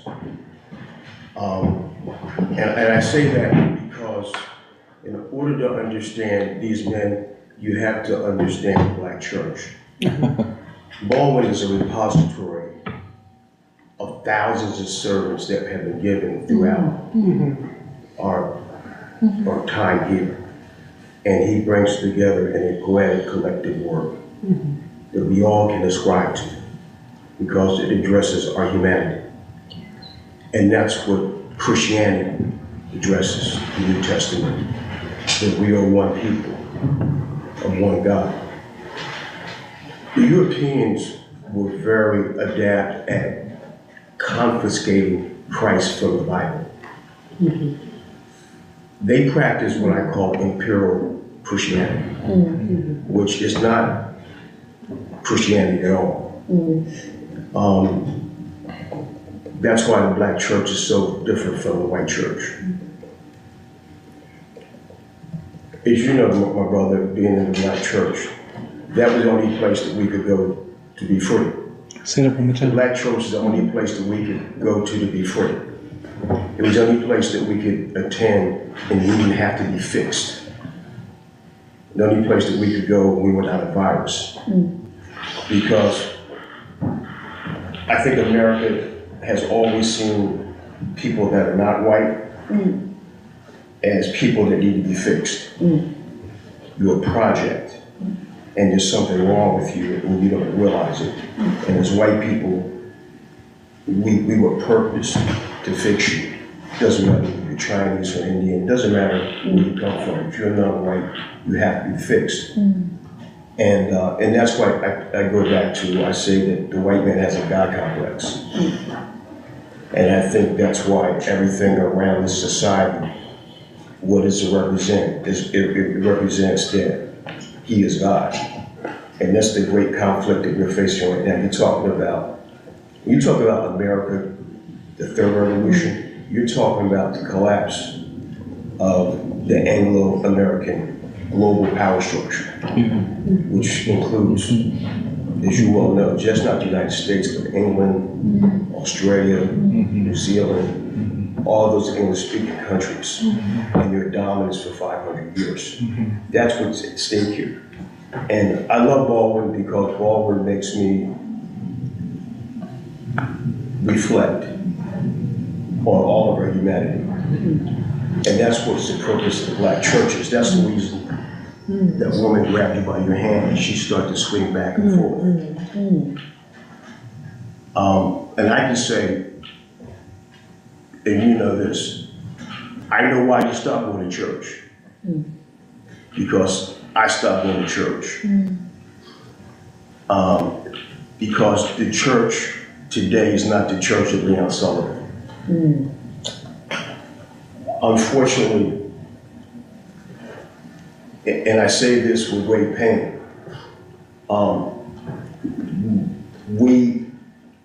black people today look the same on the outside, but we're not the same people on the inside. You know that, we talk about it, and it hurts. The system was very adept at taking our humanity from us. That's what you see with the rap. Okay? How we talk. We never talked about ourselves in the terms that we talk about ourselves today. Okay? And the biggest threat to America and the white power structure was the Jesus Christ that Martin Luther King talked about, that Bible, and Baldwin talked about. That's interesting. Okay? Because that was the same Christ that worked down the Roman Empire. And they know that Christ will bring down this empire. And I'm here because when I see everybody in this room, as you all know, those here are scientists, they do the genetic study, and they found out that all of us come from two human beings, a man and a woman. And that makes us now have to search ourselves. Who are these first people that gave birth to all humanity? And then we spread around the world, developing different languages, different cultures, different practices. But we are one. And I don't think there's anything that frightens the white power structure more than that message. It's a terrifying message to the ruling elite. Because if they fail at otherizing us, the empire collapses. Say that one more time. If they fail at otherizing us, their empire collapses. And that was the message of Christ.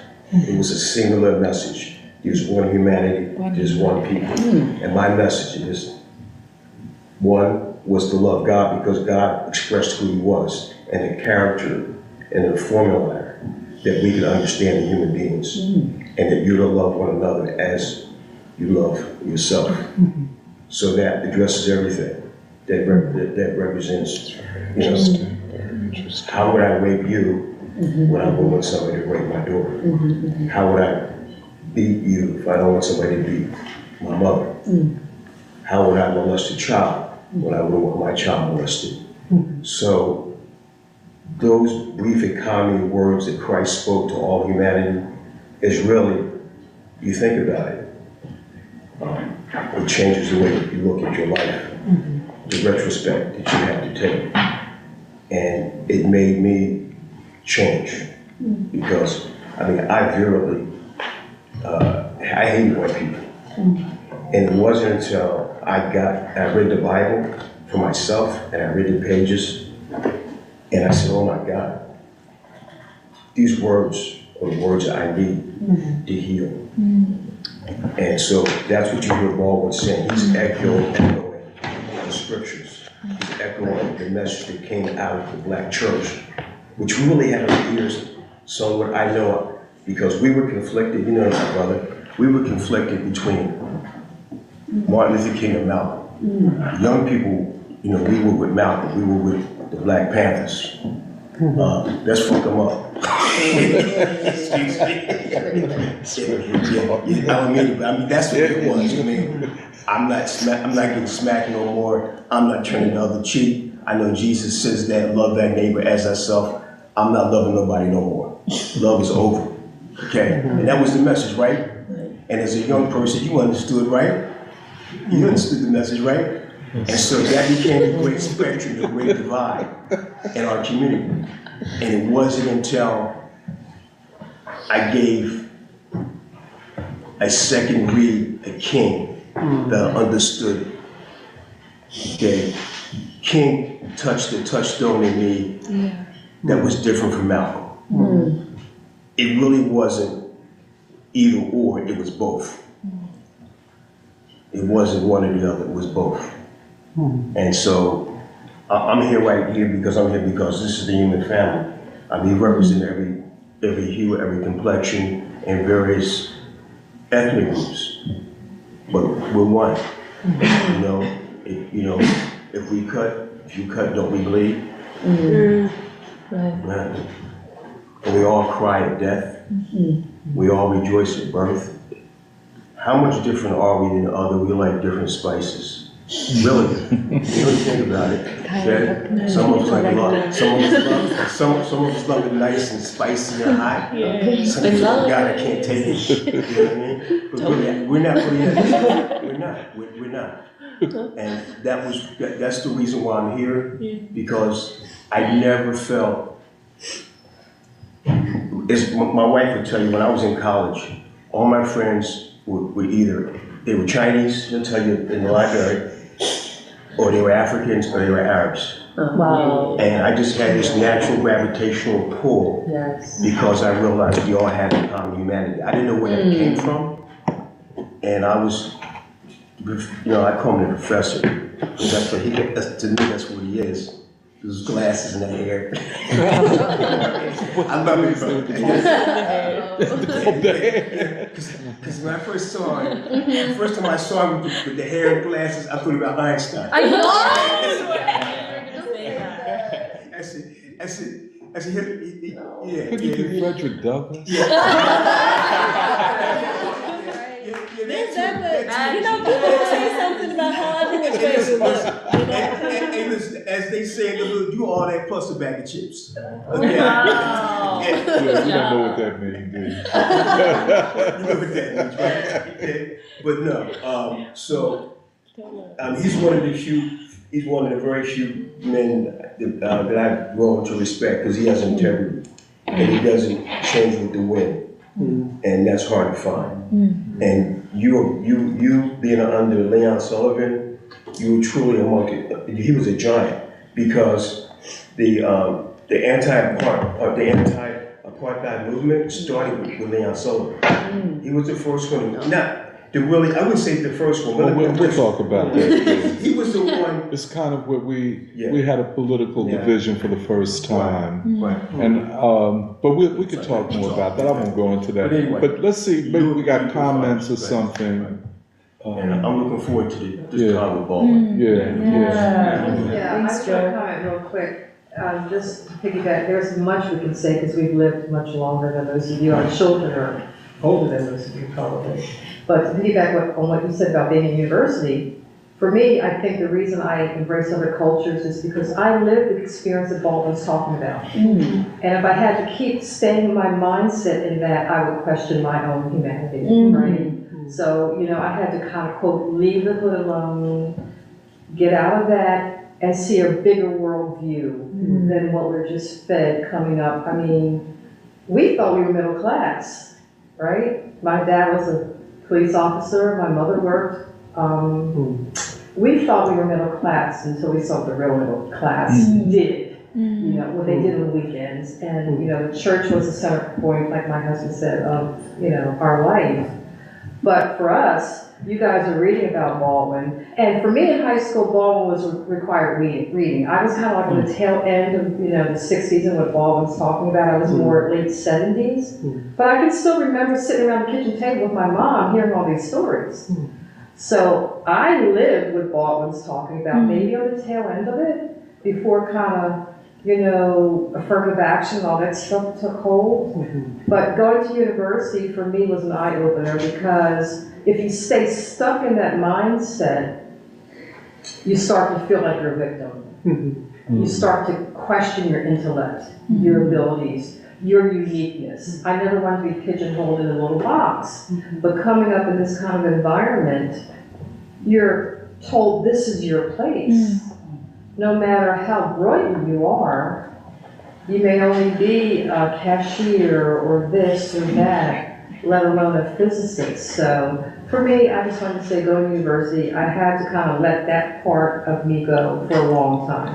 And I feel like I'm just coming back to it. And on another note, like I mentioned, our children's probably older than most of you. They don't want to embrace this.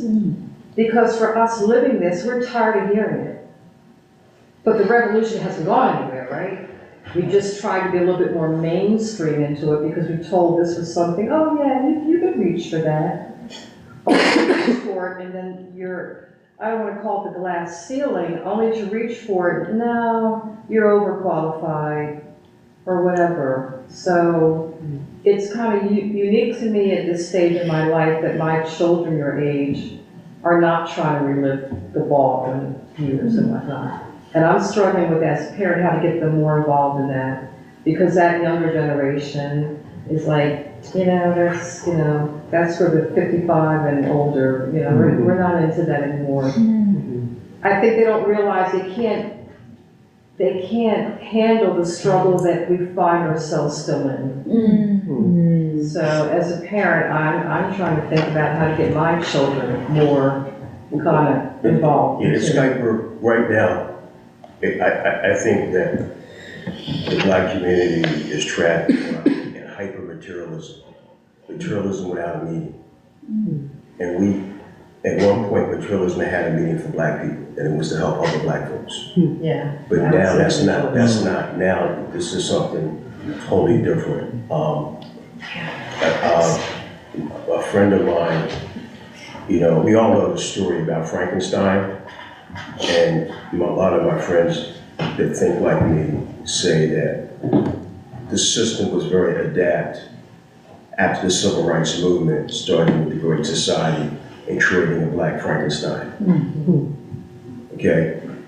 And because what you see right now, there was a time in Philadelphia, you knew this, that you didn't have to lock your door. You remember in South Philadelphia, my mother's generation? Well, you might not remember my mother's generation. I was in North Philly, so maybe. Yeah, my mother grew up in South Philly. Okay. So, and my mother just died, she was 93. Okay, when they were alive, people didn't lock their doors. I mean, and that's a pretty much story that you heard. And the level of respect, the violence that you see, there's everything that you see right now. So there was a deliberate attempt to re-socialize us away from what we were. And it was done, it started with the schools. And I will say, and I never mentioned it to the group here, but I got laid off from the bank when the banks collapsed in 2007. And I worked in the school district 5 years as a school teacher. And I taught elementary school, middle school, and high school. And I had kindergarten for about 3 months. And I was ready to jump out of a window. You're so young. Because you got snot running all down the Yeah. all over you, and you know what I mean? It's a whole experience. I told my wife about it. But you know, I had a chance to be in the city, and I started realizing how much our community had changed from the basic value set that I grew up in the school district. And so what you're talking about, just this reawakening, this renaissance, I think the time for it is now. And I look at this as, I told them, this is the final revolution. There will be no more whatever. This is an interesting point. This will be the final revolution. We should come back to that, Joe. That's a but let's see if we have some commentary. It's an interesting question you just put on the table. Emily, could we then just go to letting Apple Strong? Yeah. Okay, many people said good morning. Todd, Christopher Romero, BK, Amiri. Oh shoot, I just left the stage. Sorry. Give me 1 second.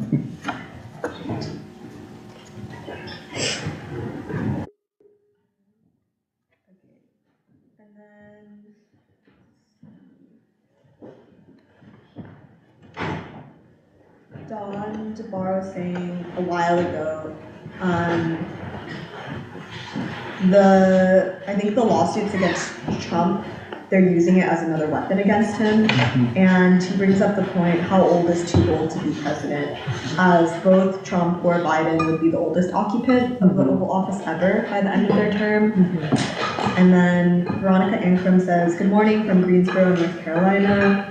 And Dawn just wants to flag that the 2024 DNC convention is in Chicago, August 19th to the 22nd.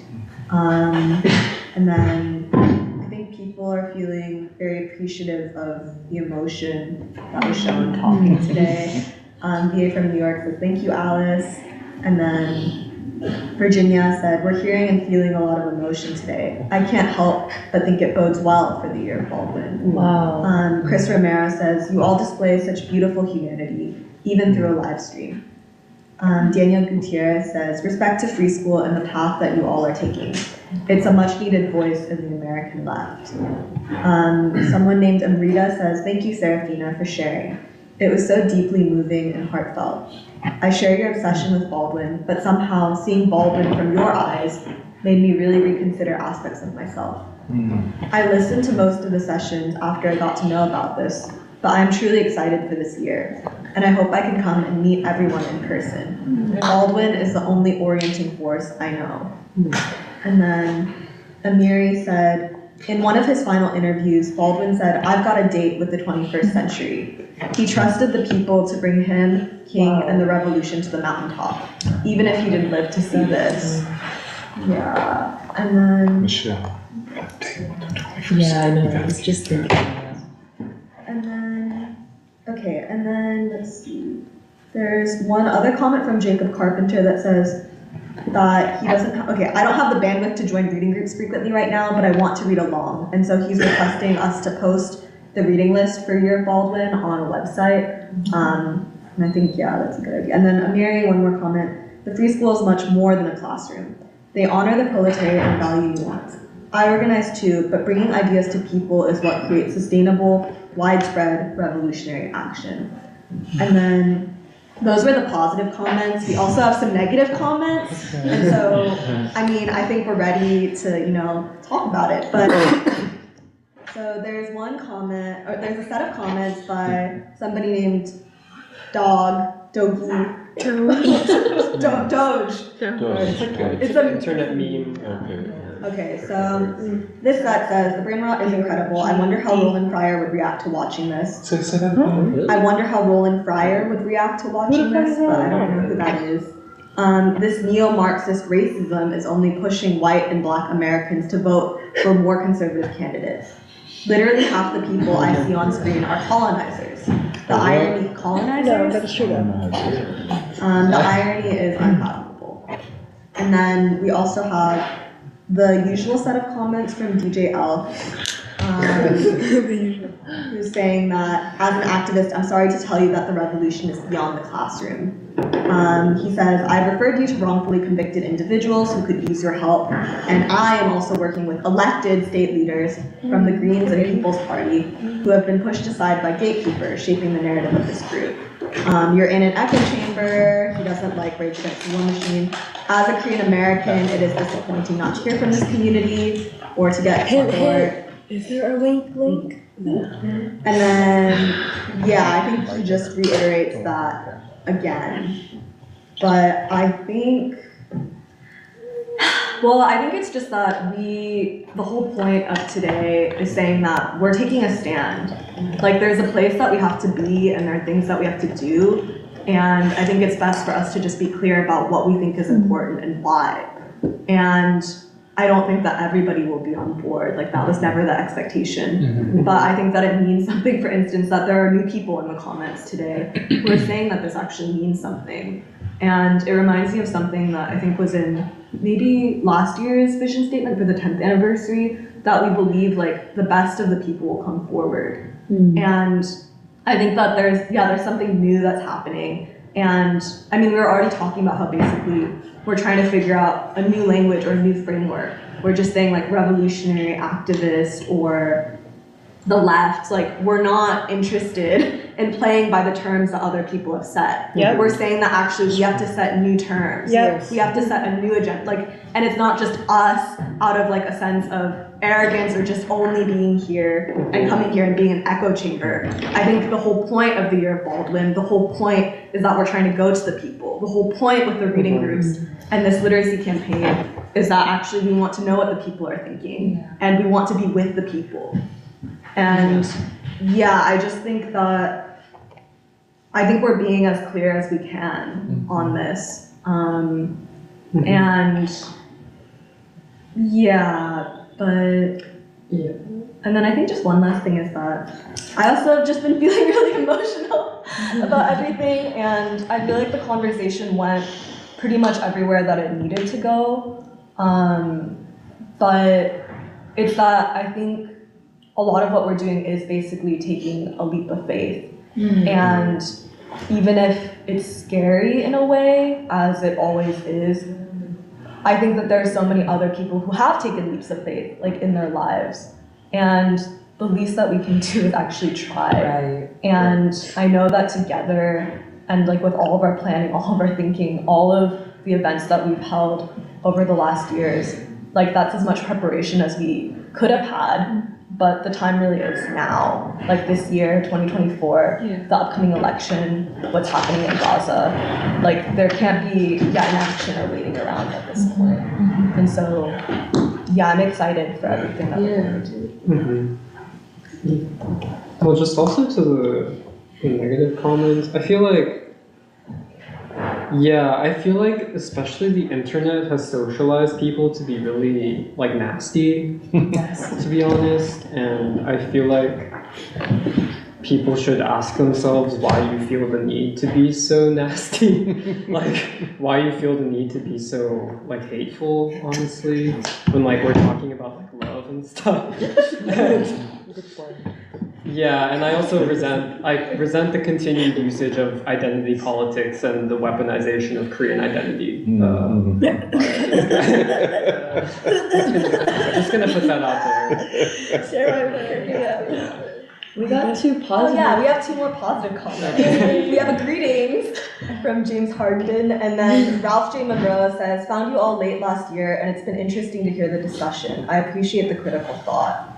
And yeah, I think that Well, I really appreciate when there are a lot of comments, like also hearing from new people, because as I do really appreciate like the people who tune in week after week and tell us like what they're thinking, because it feels like they are here with us. Like Amiri, Amir, like they're familiar names, but then also I feel really curious about the other people who I know are watching, like the numbers where it's like, oh, 24 people are watching. And I feel like I wonder, what are those people thinking? And so it means a lot to, I think, hear, because if we're just getting like the critical comments, which are basically all of the same vein or the same flavor, like even if it's from different people. No, many are from the same person, but even when it's different usernames, it's basically the same themes, which are that they don't believe us because they're trapped in identity politics, or they just have an obsession with a particular kind of left politics.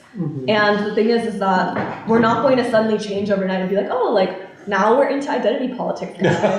Or like, oh, like now, like, we're gonna be like regular leftists. Like, sorry, like, we were wrong, like 10 years, like, oops. Like, it's not gonna be like that. And so, yeah, I do, it's like, I don't resent the negativity. Well, I do, but like, I understand, I think, part of where it's coming from. But I think it's just that it's kind of a losing uphill battle, because we are, like, I still read them because I think people want to know, and it's just good to be fair, I guess, about it.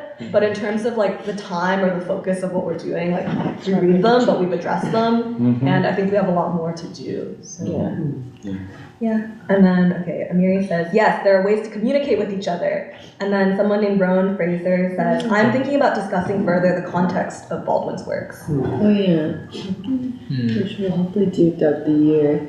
But, oh yeah, and also, since we're shouting out our frequent commenters, we really appreciate Christopher Romero and Virginia Kotz and VA from New York, and of course Todd and Don stuff and Veronica. But well, Rowan's last comment about discussing further the context of Baldwin's works. So might as well get into the architecture of the year.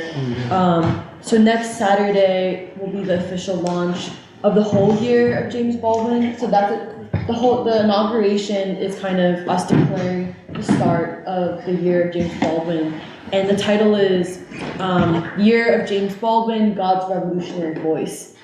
Oh yeah, you forgot your phone.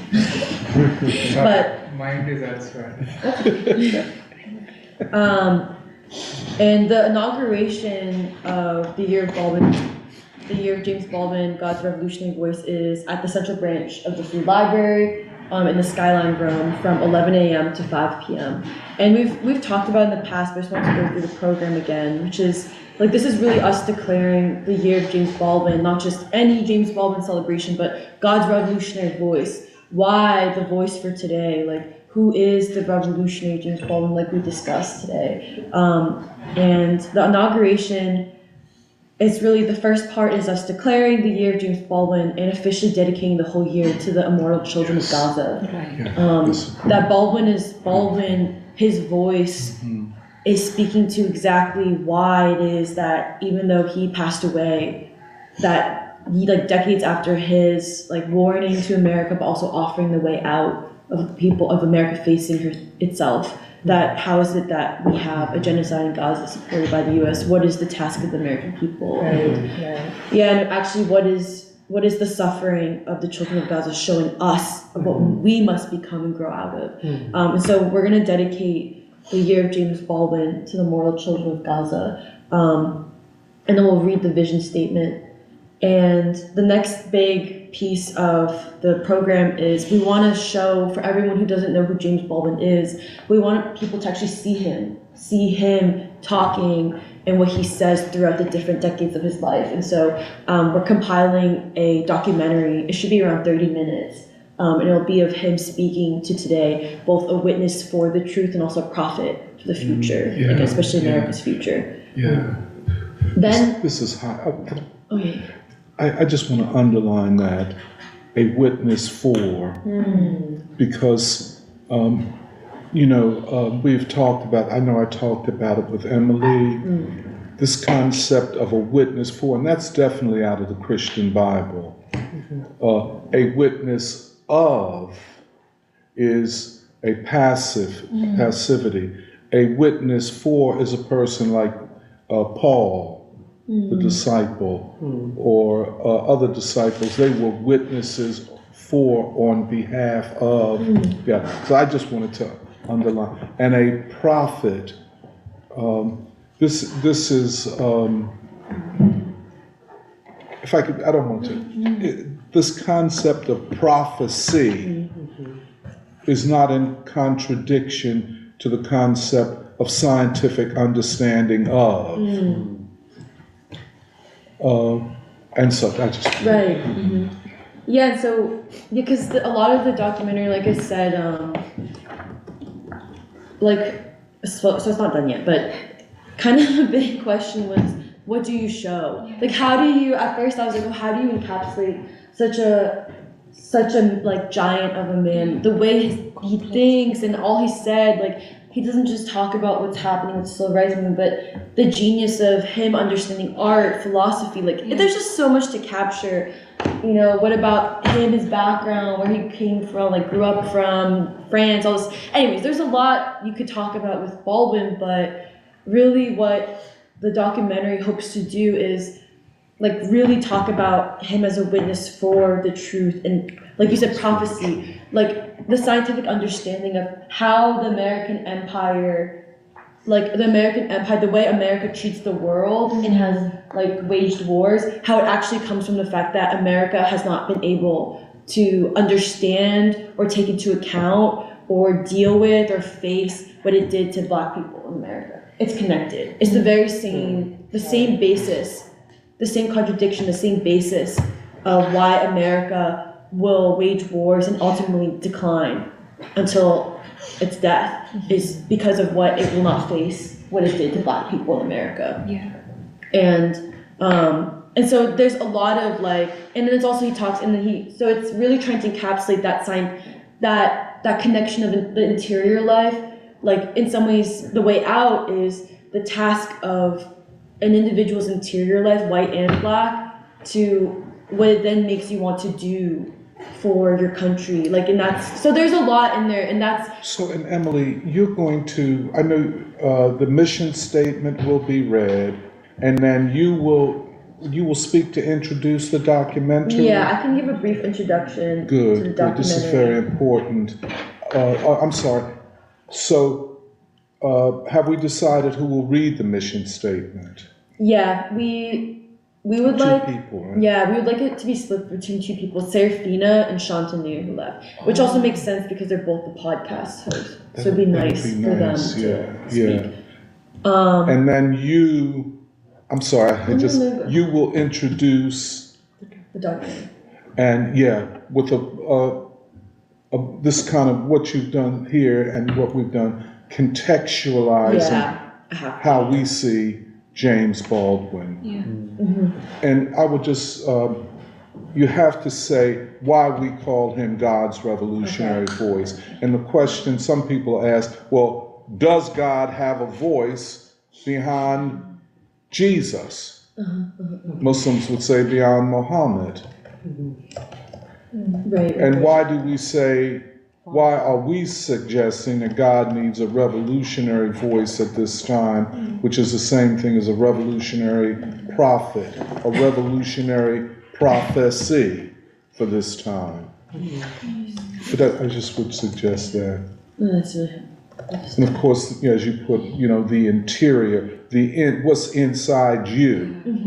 There has to be a cleaning up on both ends, the world and you. Yeah, it's connected. Yeah. I put it that way.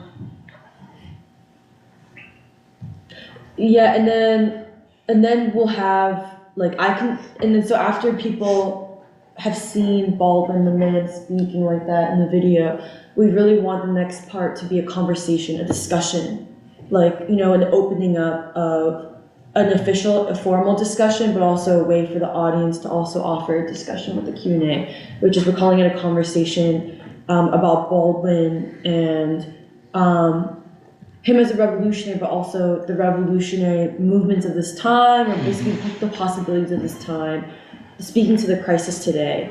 And Alice will moderate that conversation. and the participants of the conversation will be Nathan Kleinman from Jewish Voice for Peace. And actually, maybe you should talk about this part, Alice, and talk about what they will talk about. Yes, so we'll have Nate Kleinman, member of Jewish Voice for Peace. He will speak about Baldwin and the question of Zionism and also the activities of Jewish Voice for Peace. And I think many of us here are familiar with Jewish Voice for Peace in that they have been one of the forefront groups that are speaking against the crime that is happening in Gaza. Then we'll have Michael Muhammad. He is a member of Mosque number 12, the Nation of Islam, Mosque number 12, and we'll actually, to that point, tomorrow all of us will be at the October Gallery where Michael Muhammad, brother Michael Muhammad, also works at and has invited the Free School, specifically Doc, to speak about the Year of Baldwin. As part of that, we would like to invite him to talk about Baldwin's meeting with the Most Honorable Elijah Muhammad and Baldwin's relevance to the Nation of Islam today and Minister Louis Farrakhan. We'll also have Nuri, and maybe actually Nuri, do you want to talk briefly for a bit? Yeah, okay. Sure. Well, I think since the panel in general is about like basically revolution in these times and then also the question of the future, I think where I'll fit in is sort of talking more about like students and youth in the future, and so drawing on the experience with like Lotus, some of the challenges but also the possibilities, and specifically I think how Baldwin is speaking to a young generation, like a young generation that actually has a pretty clear task that is becoming like clearer and clearer. And I think like in some ways this young generation is uniquely prepared but also has things that they need to learn and I think can get from Baldwin. And so I think that's sort of where I fit in on the panel. But two additional panelists will also we're also in conversation with Susan Al-Bahawa, who is one of the figures of the Palestinian movement in Philadelphia, and I believe in the country as well. A couple of discussion topics will be around the connection between the Palestinian struggle and the struggle against American imperialism, connections between Baldwin and actually a poet who was recently assassinated, Rafat Al-Arir, who's a Palestinian poet, and connecting those two figures, and then lastly, the impact that Baldwin has had on her life, as she has mentioned to the Free School in the past, the significance that Baldwin has for her. And lastly, we'll have Tony. I'm sorry. Tony, would you like to add? I just wanted to talk about one part of the vision statement, and that is the concept Baldwin for this epoch. I want to talk about this moment as an epoch of transition, but that's what I try to talk about. And try to fit in where I can get in. And then we'll also have question and answer, which I think will be really interesting and good. Like the people who come for that to be for it to be a conversation of what people have seen in Baldwin and that sort of thing. And then we'll spend a few minutes highlighting the people of Philadelphia who read James Baldwin. And I think Michelle will do that. And we should think about, because I'm supposed to write a mission statement, but I haven't yet. But yeah, just highlighting like why it's so significant and how it's the anchor. It's the like real anchor of this whole year. And why is it our anchor? Why are we oriented that way? And also the influences on us. When we say literacy campaign, it's because of yes, the Chinese Revolution, the Cuban Revolution, but also in particular our own revolution, which is the way SCLC, Core, SNCC, like young people organized to go into the most dangerous parts of the South. because it's that they were revolutionaries, whatever you want to call it, like, you know, young people who were ready to take on the risks to transform America in the heart of where the transformation would have to come from. And we see ourselves in the same vein. And like, yeah, so Michelle will take that point, which, I mean, it's really, that was a last minute addition to the program because we just think it's really important for people to know that this is based, like this whole year is really much based on our reading of James Baldwin. And also is why, like, it's been important for us to have the facilitator meetings we've had so far, or like have our next one this coming Tuesday, and how closely we'll be working together to like even share what the different reading groups are like. Yeah. Oh, will representatives of the different reading groups have a chance to say something? We want time for that. In the program? Yeah. But I was just thinking. I don't okay, think don't worry so. about it. But she could. But Michelle will say where there will be reading groups. Oh, sure. Yeah. Give people some and explaining what we mean by a literacy campaign. Yeah. We read for literacy, but literacy is for knowledge. Right.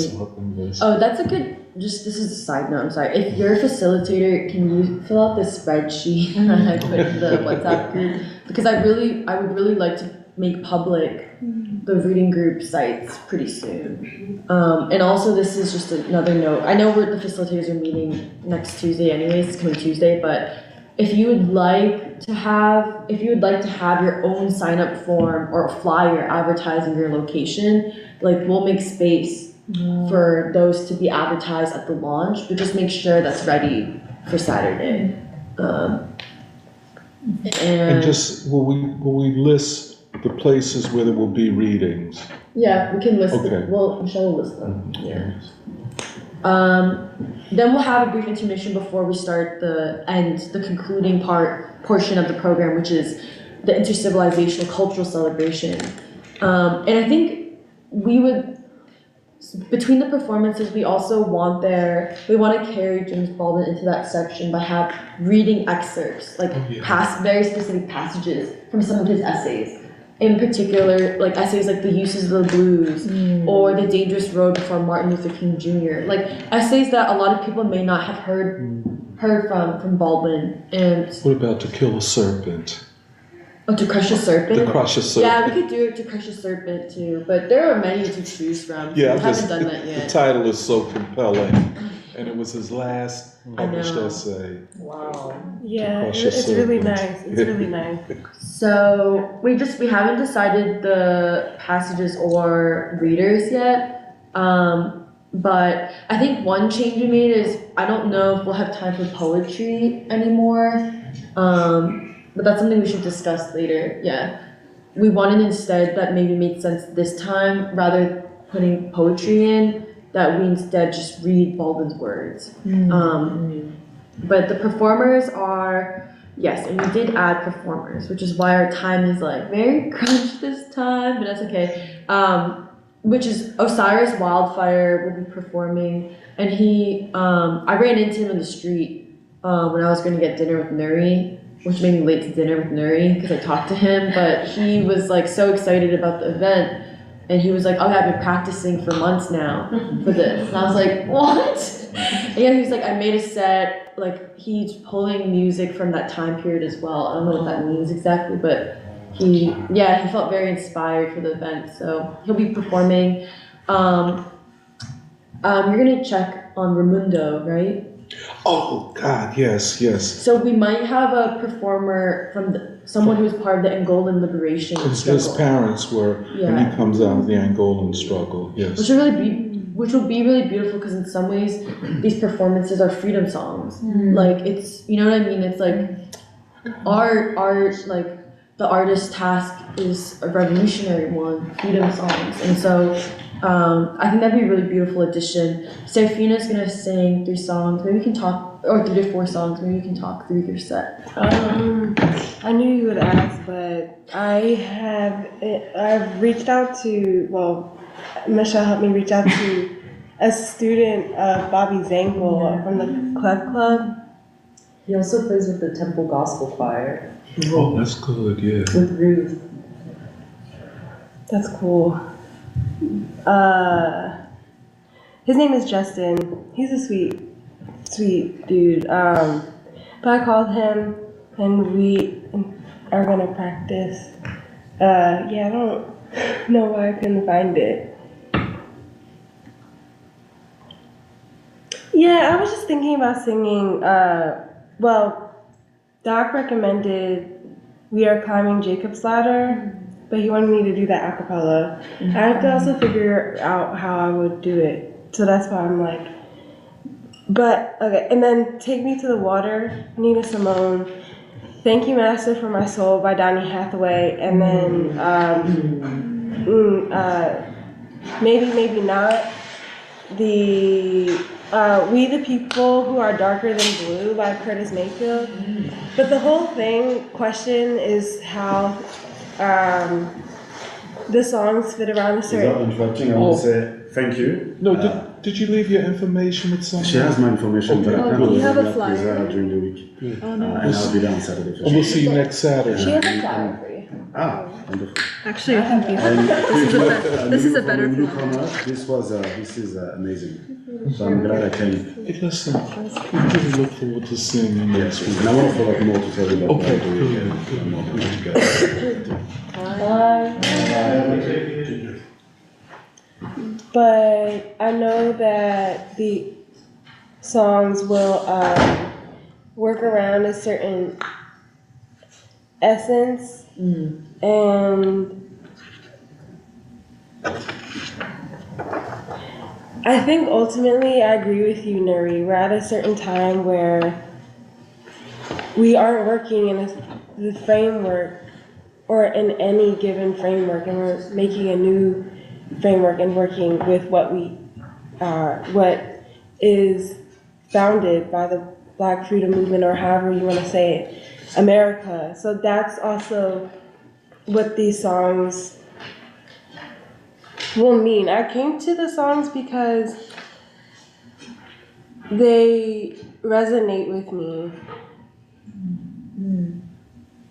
But what seems like these songs are also saying to me now is this call, in a way, for a certain type of rebirth, and a certain type of confirmation and acknowledgement of who we are. So I think that's kind of what the essence I'll be working around. So we'll see. Beautiful. And then the last performer will end with Alfie Pollett, who will perform solo, and will perform, I don't know if you want to describe the Coltrane and Philly sound. Well, I think we still need to talk with him about it, unless someone else has already talked with him. Do we want the Coltrane R&B, Coltrane Philly sound kind of combination? Okay, definitely. Yeah, so that will be, the end portion will be like a lot of music. You forgot Ramya. Oh, right. Oh my gosh. Yeah. After Cyrus was Ramya Shankaran's students will perform I think it's a performance based on Palestine and freedom. People fighting for freedom. She's not doing the cage bird scenes. Well, I don't know exactly what she's doing, but she told me these are some of the things that she's trying to draw upon in choreographing for the students. Because she's making something new, right? Possibly, yeah. Yeah, so it's classical Indian dance, which is really beautiful. And so, kind of the end, I feel like will be very much a feeling of like a single garment of destiny, but also just the intercivilizational cultural performance, and I also think even though it's not necessarily spoken word, in some ways I see it also as what Baldwin says as creating a new language. And also something we've talked about in the facilitator meetings is, I think it was Jeremiah who said this, where it's like in some ways we're using James Baldwin as the meeting ground, like that meeting ground for the American people to meet and create a new language, a vocabulary. And like, it's in the documentary too, but James Baldwin, he says, like, we're at the end of using a vocabulary that can no longer bear the weight of reality. And it's time to create a new language. So that's kind of, we'll conclude that the official launch of the Year of James Baldwin and leave people with an understanding also of the architecture of the year, that there will be events, yes, but there, most importantly, there are reading groups across the city, and also some in Chicago and New Mexico, and this is really us with the people of Philadelphia, like meeting, like coming to that meeting ground, like understanding what today, like the crisis of today demands of us to become with each other. And then, so that's not the inauguration. There will be some refreshments, and then the next following day, our podcast for the whole year will begin. So maybe you guys can talk about. I guess before we move into the podcast, the event will be free and open to the public. We already have had 300 RSVPs, and so it's closed. But we welcome people to come. We'll be on a first come, first served basis. We do have a GoFundMe, and the GoFundMe namely is for the performers, the water, outreach materials, and also a print of the first issue of Avant-Garde. And so for those online, all of that information can be found on our Facebook, on the live stream.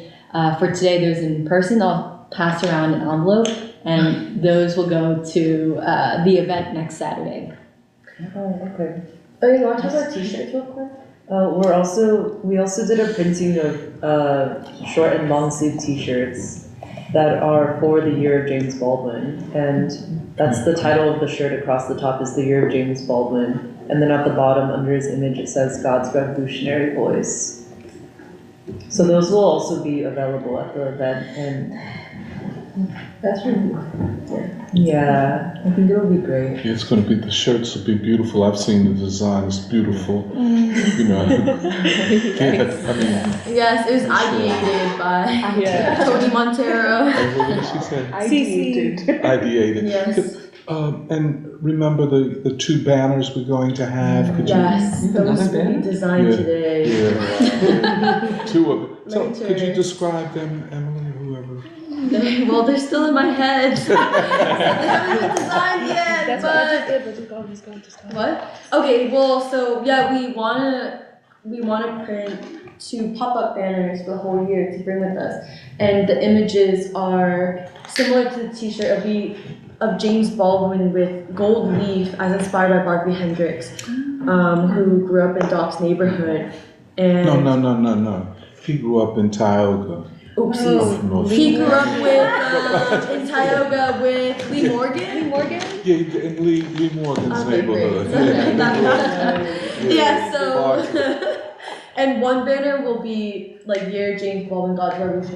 The other banner will be the people of Philadelphia read James Baldwin. And kind of both will, like, I think it'll be different colors. They'll both have gold leaf, both have different images of Baldwin, and it'll just be a way for us to like have his image always there wherever we go. But yeah, the day after of the inauguration, which is next Saturday, February 17th. So the following day, Sunday, February 18th, we'll launch our podcast, which we'll have run for the whole Year of James Baldwin, which is run by the podcast team. So you guys can talk about the first episode and the idea of the podcast. Yeah. Okay. So yeah, we decided to start the podcast the day after the inauguration to, also have that sense of continuity. And the first, it's called James Baldwin, God's Revolutionary Voice, the same as the year. And the first episode is again like the documentary. It's going to be called Witness and Prophecy, 100 years of James Baldwin. And firstly, we will take that opportunity, the first podcast episode, to announce the Year of James Baldwin in Philadelphia, but also say a little bit about free school and, basically try and give the context of what you guys were saying, of what is our shared terms on which we're basically reintroducing Baldwin for this time. And so we'll spend some time, we'll read the whole vision statement on the first episode, and then we will have, hopefully an hour of discussion about the vision statement, because there's so much there that really can be developed through conversation. And one of the things that we wanted to focus on is, the love ethic, or the centrality of love in Baldwin, which is also the centrality in, the Black radical tradition, and it comes from that, and so we want to basically highlight some of the, things from the vision statement that can give context for the whole year. And as discussants, we will have for the first episode Doc and Emily and Alice as organizers of the year, also to give a sense of what all we are planning to do throughout the city of Philadelphia. So that, you want to say something?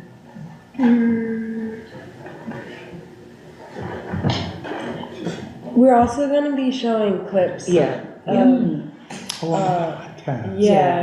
So we're kind of multimedia, as it were. But we're going to show clips of Baldwin, and because we also want to promote Baldwin as much as possible. Mm-hmm. Even if we are reading from the vision statement, we're excited to get to actually reading Baldwin in the following week. So that's why we were showing. Yeah, we want to read him and see him in the flesh, and basically, One of the things that we discovered in, designing the shirts, the t-shirts, long sleeve and short sleeve, and trying to come up with a way to depict Baldwin different from what has been. And he's, there's so many wonderful photographs of him. He's so striking, and one of the things, when we went to the Barclay Hendricks retrospective up in New York, the first thing we saw when we came in, and this is what Sarah and I have been talking about for some time, about how we use gold. And as it were, we went in, and the first portrait was this Barclay Hendricks portrait of a young woman with an afro, but the striking thing was his use of gold leaf. And we said, wow, that's the gold, that's the way we have to use gold, and that gold leaf. And so the depiction of Baldwin is, and I hope it, how does it come off, Michelle, on the shirts? Does that gold leaf come out? Does it? I could pass it around if people want to look at it, or should I just? But on the actual shirt. They're in North Philly right now. We didn't get them yet. Yeah, I was just wondering because I think it comes through. Okay. It's the color and the vibrancy of it, but it's also the texture that I think makes the quality come through. Mm-hmm. And that's going to be kind of, I think, a signature of the way we represent Baldwin. That sounds interesting. With that gold leaf, I know on the pop-ups. And I think the importance of this, there's certain, as everyone has said, vastly unique qualities to this year of Baldwin. One of them is the depiction of him. And I think that unique use of gold leaf, like Barclay Hendricks did, will, I think it will, without some idea of a halo over his head or anything, but it will be, I don't know how to describe it, but how would you describe it, Michelle? I mean, the use of the gold leaf. It's like being gilded a little bit, but also maybe you could say like it sanctifies him. Okay. Well, okay, but let's think about it. No, but the gold leaf, and I'm just also trying to think of, a person outside of ourselves. I think it will strike people. It's on the shirts, it's on everything. but I'm just wondering what will they? Well, what is two examples? Is Say the that again. two examples Yes. are this hoodie and then what was it? Shoot. The T-shirt with the yellow on it. Robeson? No. 10th Anniversary. Maybe it's just the hoodie I want to speak to, because I know that the hoodie people look, and they're like, wow, that's nice, or like, this is dumb. At the cafe, this bougie white woman, she'd come up and she'd be like, continue to struggle. Like some shit like that. They look at the, you know, they like, make but then at the same time, it does have an air to it. It's a certain air, like, damn, you wearing that sweatshirt every day? It's like, but yeah. The funniest is when you wear it through the airport. Like TSA is like looking at you. I always get looks from TSA when I wear that hoodie to the airport. Maybe that has something to do with it. But I think this one is going to be different than any that we've done thus far. Yeah. And I think because of its concern, not just with, like everything else, is the photo of the person we want to talk about. But this is the name. I think just the way it is depicted, and Michelle did this. She designed this, but it is, just so y'all know, there are two ways we're dealing with the gold leaf. We're dealing with it with a whole semicircle, and then another way, I think on the T-shirts, we're dealing with it, the gold leaf, as part of, and he has this very beautiful scarf on. So it is color, it's multicolored on a black T-shirt, and I think it depicts Baldwin in the way we want him depicted, in the ways that we talk about him. And I think it is not just another T-shirt representing Baldwin. Right. Yeah. I think it is more than that. It carries through the aesthetic a representation of a profound person, a profound mind, a spiritual and political being. So I just wanted to. But maybe along with the podcast, we can talk about avant-garde. Oh, yes. And then we can finish by talking about, and then we can go into maybe people talking about their different reading group sites. But first, avant-garde. Well, do you want to talk about the theme again? Sure. So our second issue, which we're planning to launch in April with our, correct me if I'm wrong, but our next Year of Baldwin, large event. But we would like to dedicate it to King. And our third issue, which we plan to launch in August, which is going to be the centennial anniversary of James Baldwin's birth. That issue we plan to dedicate to Baldwin, but we wanted to dedicate the second issue to King to precede that in a way and say that the road through King leads, you need King in order to see Baldwin, and Baldwin and King were produced by the same revolutionary movement. And we're still formulating, we're still working on formulating our editorial statement and exactly how we want to frame things, but we want to impart, both through Baldwin and King, the sense of urgency and this idea that now is the time. This is the fierce urgency of now. But King, he's indispensable to us, and I think he was also indispensable to Baldwin. That language, that worldview, that capacity to struggle. There's so much to say, but I think it's going to be the perfect dedication. And this is something that we've also been conceptualizing, but tentatively for the cover, we would like it to feature Serafina's artwork. That's going to be a depiction of King and Baldwin together. And you could talk about it more if you want. No, I'm just getting my head around everything, to be honest, because I was texting Michelle maybe 3 times, is this for the cover of Avant-Garde? Not to be because I feel like I was kind of not getting it. But yeah, we've been talking about it. It's gonna be complex formulation, I guess, is one way to say it. I think there's a lot of sensitivities to consider, but it'll definitely also be new. That's also what we're doing. Yeah, I think the other thing we wanted to assert, like through this issue as the theme, it's kind of the dedication is just a framing in a way. But we want to say that King is the father of our new nation, like we were talking about earlier today. That King is still the father of the new nation.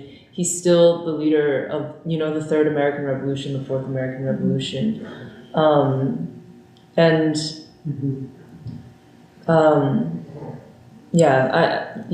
new nation, the new nation, the new American people. Very interesting. This is very interesting. That we assert there has been a Third American Revolution and it is still alive. And the life world of Philadelphia is also a testament to this. But Jeremiah could talk more about the substance of the next issue. Yeah. Well, because part of it is that for avant-garde as a whole, as part of free school, this is kind of one outlet in some ways of like free school's thinking. But especially we want, almost in a way that Baldwin was, like we also want to be witnesses for this time. Witness, yeah. Like we want to bear witness for the emerging movement of the American people, as well as the movement of world humanity. And so yeah, I think like also like contextualizing it within like the American crisis, the world crisis, like Gaza, all that stuff. But yeah, so I can just give an overview of the articles that we'll have in the second issue, which I think are really exciting.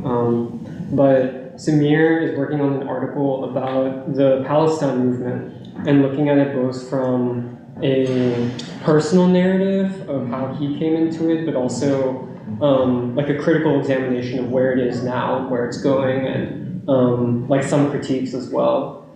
Serafina is going to try to work on a two-parter, one of which is a painting on Palestine, which is more oriented in like the present moment, and then potentially also an article that also deals with Palestine and kind of like Black America and King, but still working out the ideas. And then Michelle, Kathy, and Tony are going to have a dialogue with Leo Gadsden. Oh yeah. You were like, what did I get tagged with? Surprise! So basically, like Leo Gadsden is kind of like an institution of the Philadelphia jazz community, if that's accurate, and also talk about the civil rights movement and jazz and the Black arts tradition. And we want this to be also an experiment of a new kind of style of interviewing, where it's not just like we ask you questions and then you respond, but more of a dialogue. So there's that. I'm going to try to work on an article defending the Third American Revolution as a revolution and exploring what it teaches about the American revolutionary process and what it sets up for the next stage of struggle in wartime. Nathan is going to try to work on an article that's an update on his presentation at the Winston Symposium. It's essentially, if I understand it, how young people can find Martin Luther King again. So actually, in many ways, like, a lot of these articles are kind of in conversation with each other. Then Meghna is working on an article about the peace industrial economy as she says, as an alternative to both deindustrialization and the ruling elite's kind of push for a quote-unquote knowledge economy. But you can also even talk about it with like Biden, like Trump, like populism, all that stuff. And also go back to basically like people like King and Coretta Scott King. And like the world peace movement. And then Shambarto and Porba are working on an article about the counter-revolution in science and how this reflects kind of like not just a crisis in like the scientific world, but also the crisis of like legitimacy in the United States and the crisis of knowledge in the West. and kind of go back to a revolutionary science that emerges from the Black freedom movement and from revolutionary movements around the world. So going back to people like Du Bois and Didi Kosambi, but also Baldwin as a philosopher, and kind of bringing back science into the realm of philosophy and the revolutionary sense. And then Blaze will be contributing poetry to this issue as well, and is considering writing new poems as well, kind of in the vein of the theme or the dedication of this issue. Potentially synthesizing like King with this time, and then I think Nandita, maybe Raju working together. Are going to be writing an article about King as a world historic figure and how he is received in India, where they've been trying to lift up the memory of King together with like Gandhi and India's revolutionary tradition.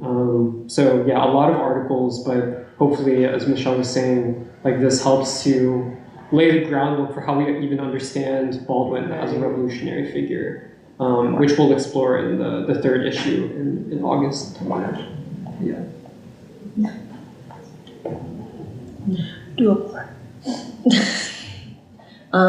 Maybe I actually thought it'd be nice if the different facilitators to kind of cover the people of Philadelphia read James Baldwin, that literacy campaign.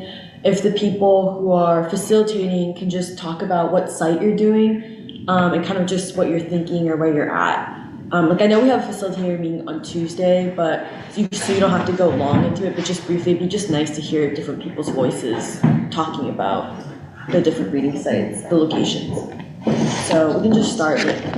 Yeah, no, I have the list of reading or locations with me, so I'll just go down the list. Well, people can popcorn. Or that. I'd rather popcorn. Yeah, if you can popcorn.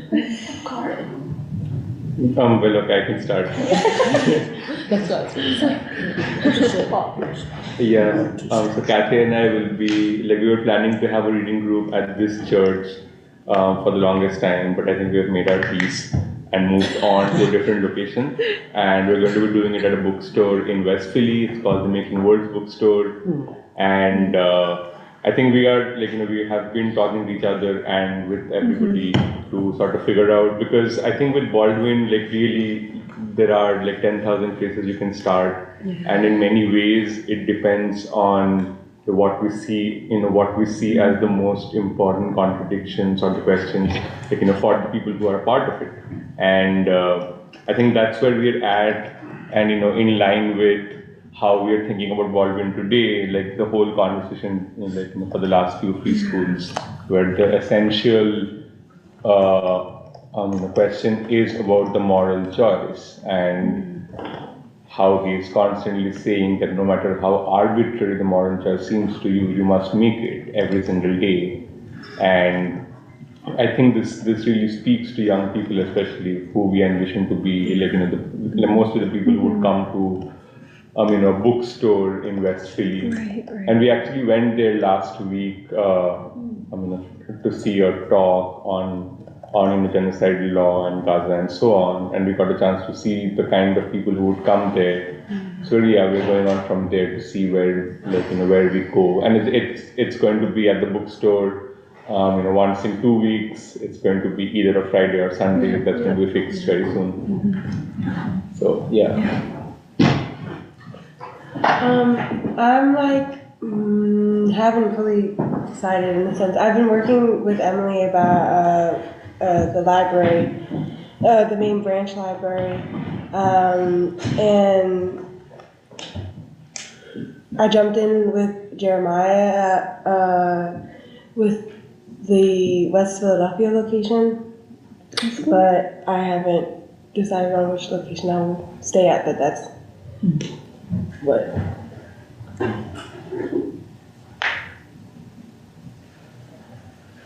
I'll be at the Wooden Shoe Bookstore, which is at 7th and South in South Philly, with Santanu and Nathan. And we've met with people from the Wooden Shoe and discussed the Year of Baldwin and what we're trying to do with the Year of Baldwin.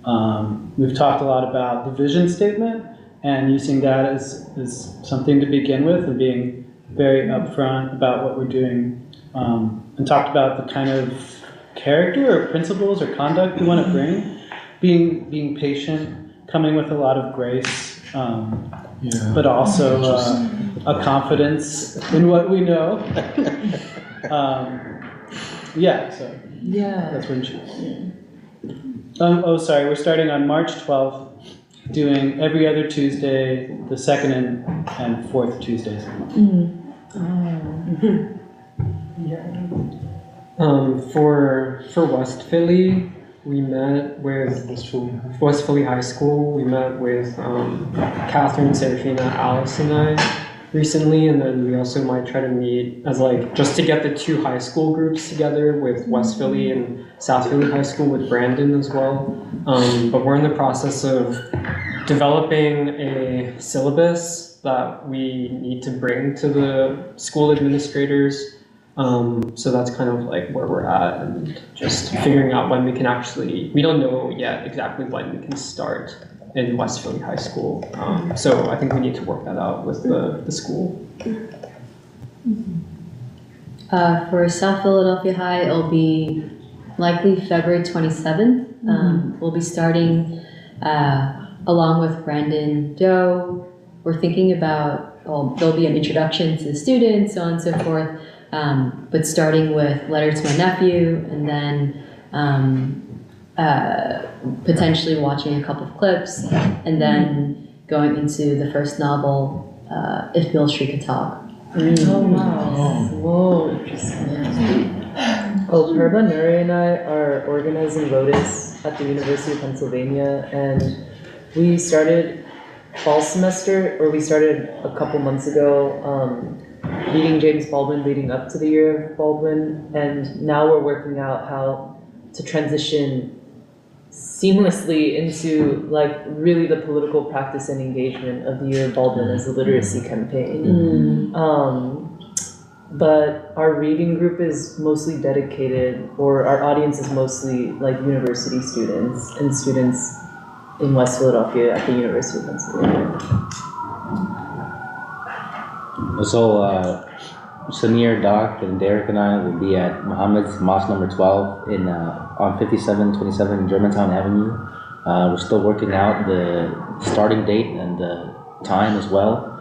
But even just speaking with, for example, Brother David, I feel a positive reception, and still working on the way to speak about Baldwin in a way that takes and builds on I would say the life-giving teachings of the Honorable Elijah Muhammad and the Honorable Minister who was far gone.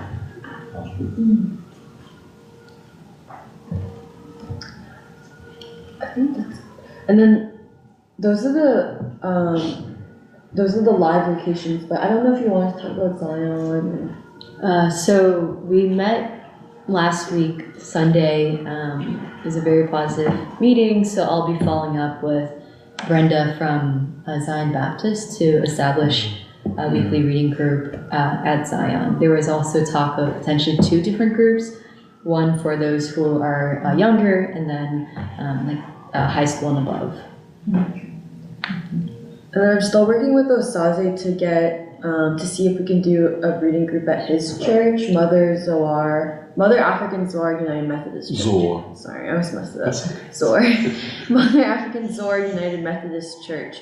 And that, and it's okay that some reading groups may start a later wave. I think that's totally okay. And so I'm still talking to Osaze about that. And then and another one of the later wave reading groups also might be one focused totally on novels at the Black Writers Museum. Which would be interesting if it only focused on novels. And then the satellite locations are Megna, Jahan, and Neha are doing a reading group in Chicago. Marty's doing one in Albuquerque. And I talked to Marty, and Marty said she already has 20 people who signed up. And she's very interested in talking a lot about Baldwinian concept of whiteness, especially because she thinks that that she was like, I think especially the idea of a literacy campaign is really needed in New Mexico, and that this concept of whiteness and Baldwinian whiteness and what that means is like something that she's really interested in focusing on. And then Todd will be at probably the Santa Fe Library or somewhere in Santa Fe. So that's 2 New Mexico sites. So those are the reading sites, and I'm hoping to make public the sites that are open to the public, and then we can just note like places like, we can talk about this at our Tuesday meeting, but places like Penn or the high schools that are not open to the public but are only open to specific students, like we don't have to give a location or times, we can just say that we have reading sites there. And if people are interested in knowing more, you should contact this person at this email. I think that's it. Oh, go ahead. I don't know, have we followed up on that bookstore in West Philly that we were at last week? Yeah, that was the first presentation you done when you were away. Sorry. What's the bathroom sheet? Oh yeah, but I was in the bathroom, Shambarta spoke on it. Yeah, so it's the 2 of us. Yeah, I mean, we have followed up with them and they have been responsive. Right. And we'll be starting a reading group there, like sometime in the second week of March, same as the others. Okay. But the dates and all are yet to be finalized. Yeah. That's the same with the Black Writers Museum where they're doing construction. Supreme Dow said, but they want to find a place in Germantown where they can that'd be do it. Yeah. And so our next facilitators meeting is Tuesday, but otherwise, especially before the inauguration, I want the public, I want the website, the Year of James Baldwin website, the page for the reading groups.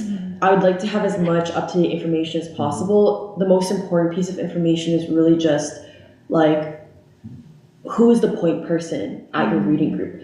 Because even if you don't have the date and time yet, as long as you guys choose a point person for your site and whose email and phone number I can put on the public-facing website, then people can sign up or reach out to you if they're interested. And then, like I said, if you want to come with flyers or sign-up sheets, like feel free to do that. Like we can just have it available for people at the free library and people can sign up. Because we'll be doing the same for the Central Branch location for our reading group. And then, other than that, we'll just see. I'll put a general outreach email, like the free school email. If people reach out, we'll forward it to the different facilitators so you can, if people are interested. And then lastly we covered the inauguration, the podcast, Avant-Garde, the people of Philadelphia read James Baldwin, and all the reading sites. So as you can see, there's a robust infrastructure we're building here for the Year of James Baldwin, and it's all done by us. No, I'm just saying it because I think I forget sometimes when I'm trying to keep track too. Yeah, that we're doing a lot, and it's because like Michelle was saying, we're sanctifying James Baldwin's name, but also it's to we're raising the people of Philadelphia as well, like the American people, and I think it'll be a really great year. It will be a lot, but I also think the level of unity we have with each other is unprecedented, and I know that we can do anything together. And so, last thing is just that, like Rochelle mentioned, our next event, in addition to this ongoing infrastructure we're going to have events every few months. Just to give a sense of the frequency of these larger events, the next one will be April 4th. It'll probably be an evening event. April 4th is a Thursday, so that's why it'll probably be an evening event. It's to commemorate Martin Luther King Jr.'s speech, Beyond Vietnam, A Time to Break Silence. And we're hoping that it can be at a church. And we don't know the exact specifics of that event yet. It's being worked out, but in addition to that evening event, maybe we'll have other evenings to build into the weekend. We'll see. The next event after that April 4th event is going to be August. August will be a really big month for us because that is James Baldwin's birth month. And so we will be both celebrating his birthday and also maybe commemorating Du Bois's, I think the passing of Du Bois. Oh yeah, the 28th. The March of yeah, Washington. Yeah, Like, so there's a lot to commemorate in August. Yes. And then that's also the month we want to launch a public exhibit. And that's something we should get a move on. Yes.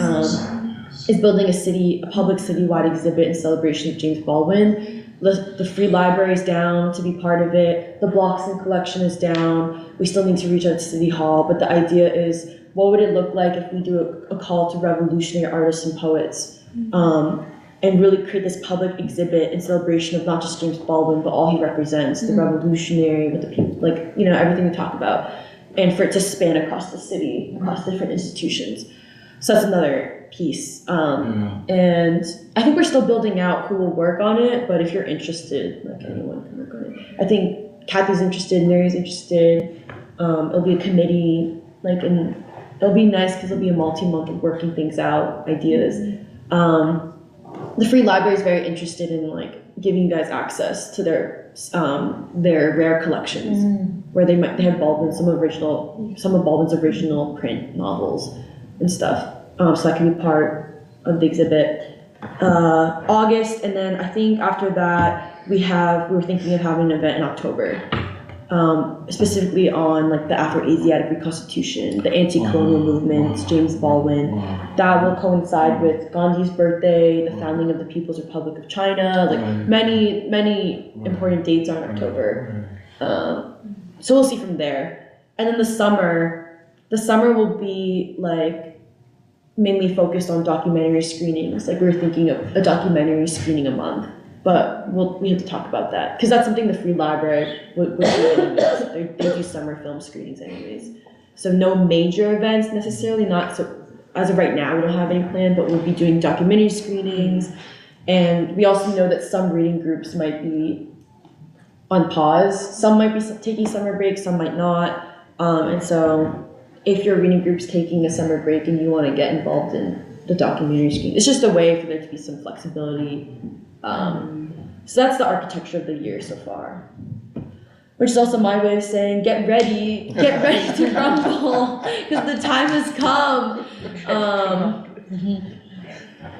Can I just say one thing, Emily? Yes, we're still working on Lincoln University. And it looks like a professor in the English department is going to take up a course on Baldwin. However, we want more. And I think something like a symposium at Lincoln, if not in the spring this semester, at least for the fall semester. And there are other things, but yeah. Did you want to announce your talk at Lincoln University is coming? Oh yeah. There'll be a 2-day symposium, pretty much organized by Dwight Murphy. You know Dwight, remember Dwight? And it will be on the Black Power period, and they'll have some alumni from that period speaking on Wednesday, and on Thursday there's going to be a discussion between Dwight Murphy and myself about Charles Hamilton and Stokely Carmichael's book Black Power, was written at Lincoln. Charles Hamilton was a professor and mentor at Lincoln during our time. So that's on this Wednesday and Thursday, and it'll be good if whoever can come up there, we can work out how to get up there. It's not a long drive, and I think it'll be just from the standpoint of a historically black college. I know y'all were down at FIS a couple years ago, but this Lincoln is considered the oldest historically black college, has a celebrated history, not so celebrated present, I would say, but future maybe. But I think it would be just very eye-opening, educational to be at a historically black college. But that's this Wednesday and Thursday. Do you have the Michelle? Do you have? It looks like the program on Wednesday is from like noon to 5 p.m. Yeah. And then the program on Thursday is just that talk between you and Dwight, right? And that's from 3 to something, 5. right? I think 3 to 5.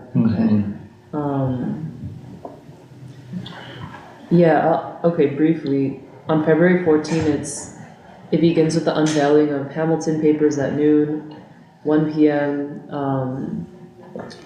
There is a discussion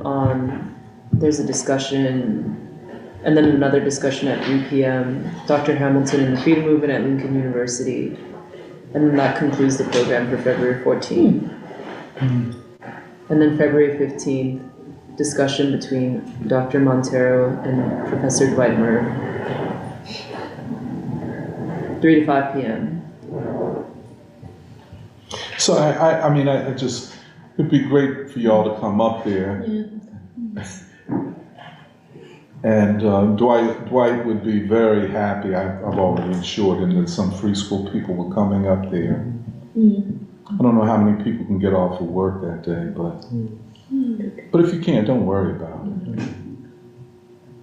Okay, I'll let you know off live stream. I hope they have a live stream. No, I'll let you know my availability when I'm off camera. I have to say I'm a little bit afraid of what some of my alumni of my period are going to say, because a lot of these cats have become crackpots in the meantime.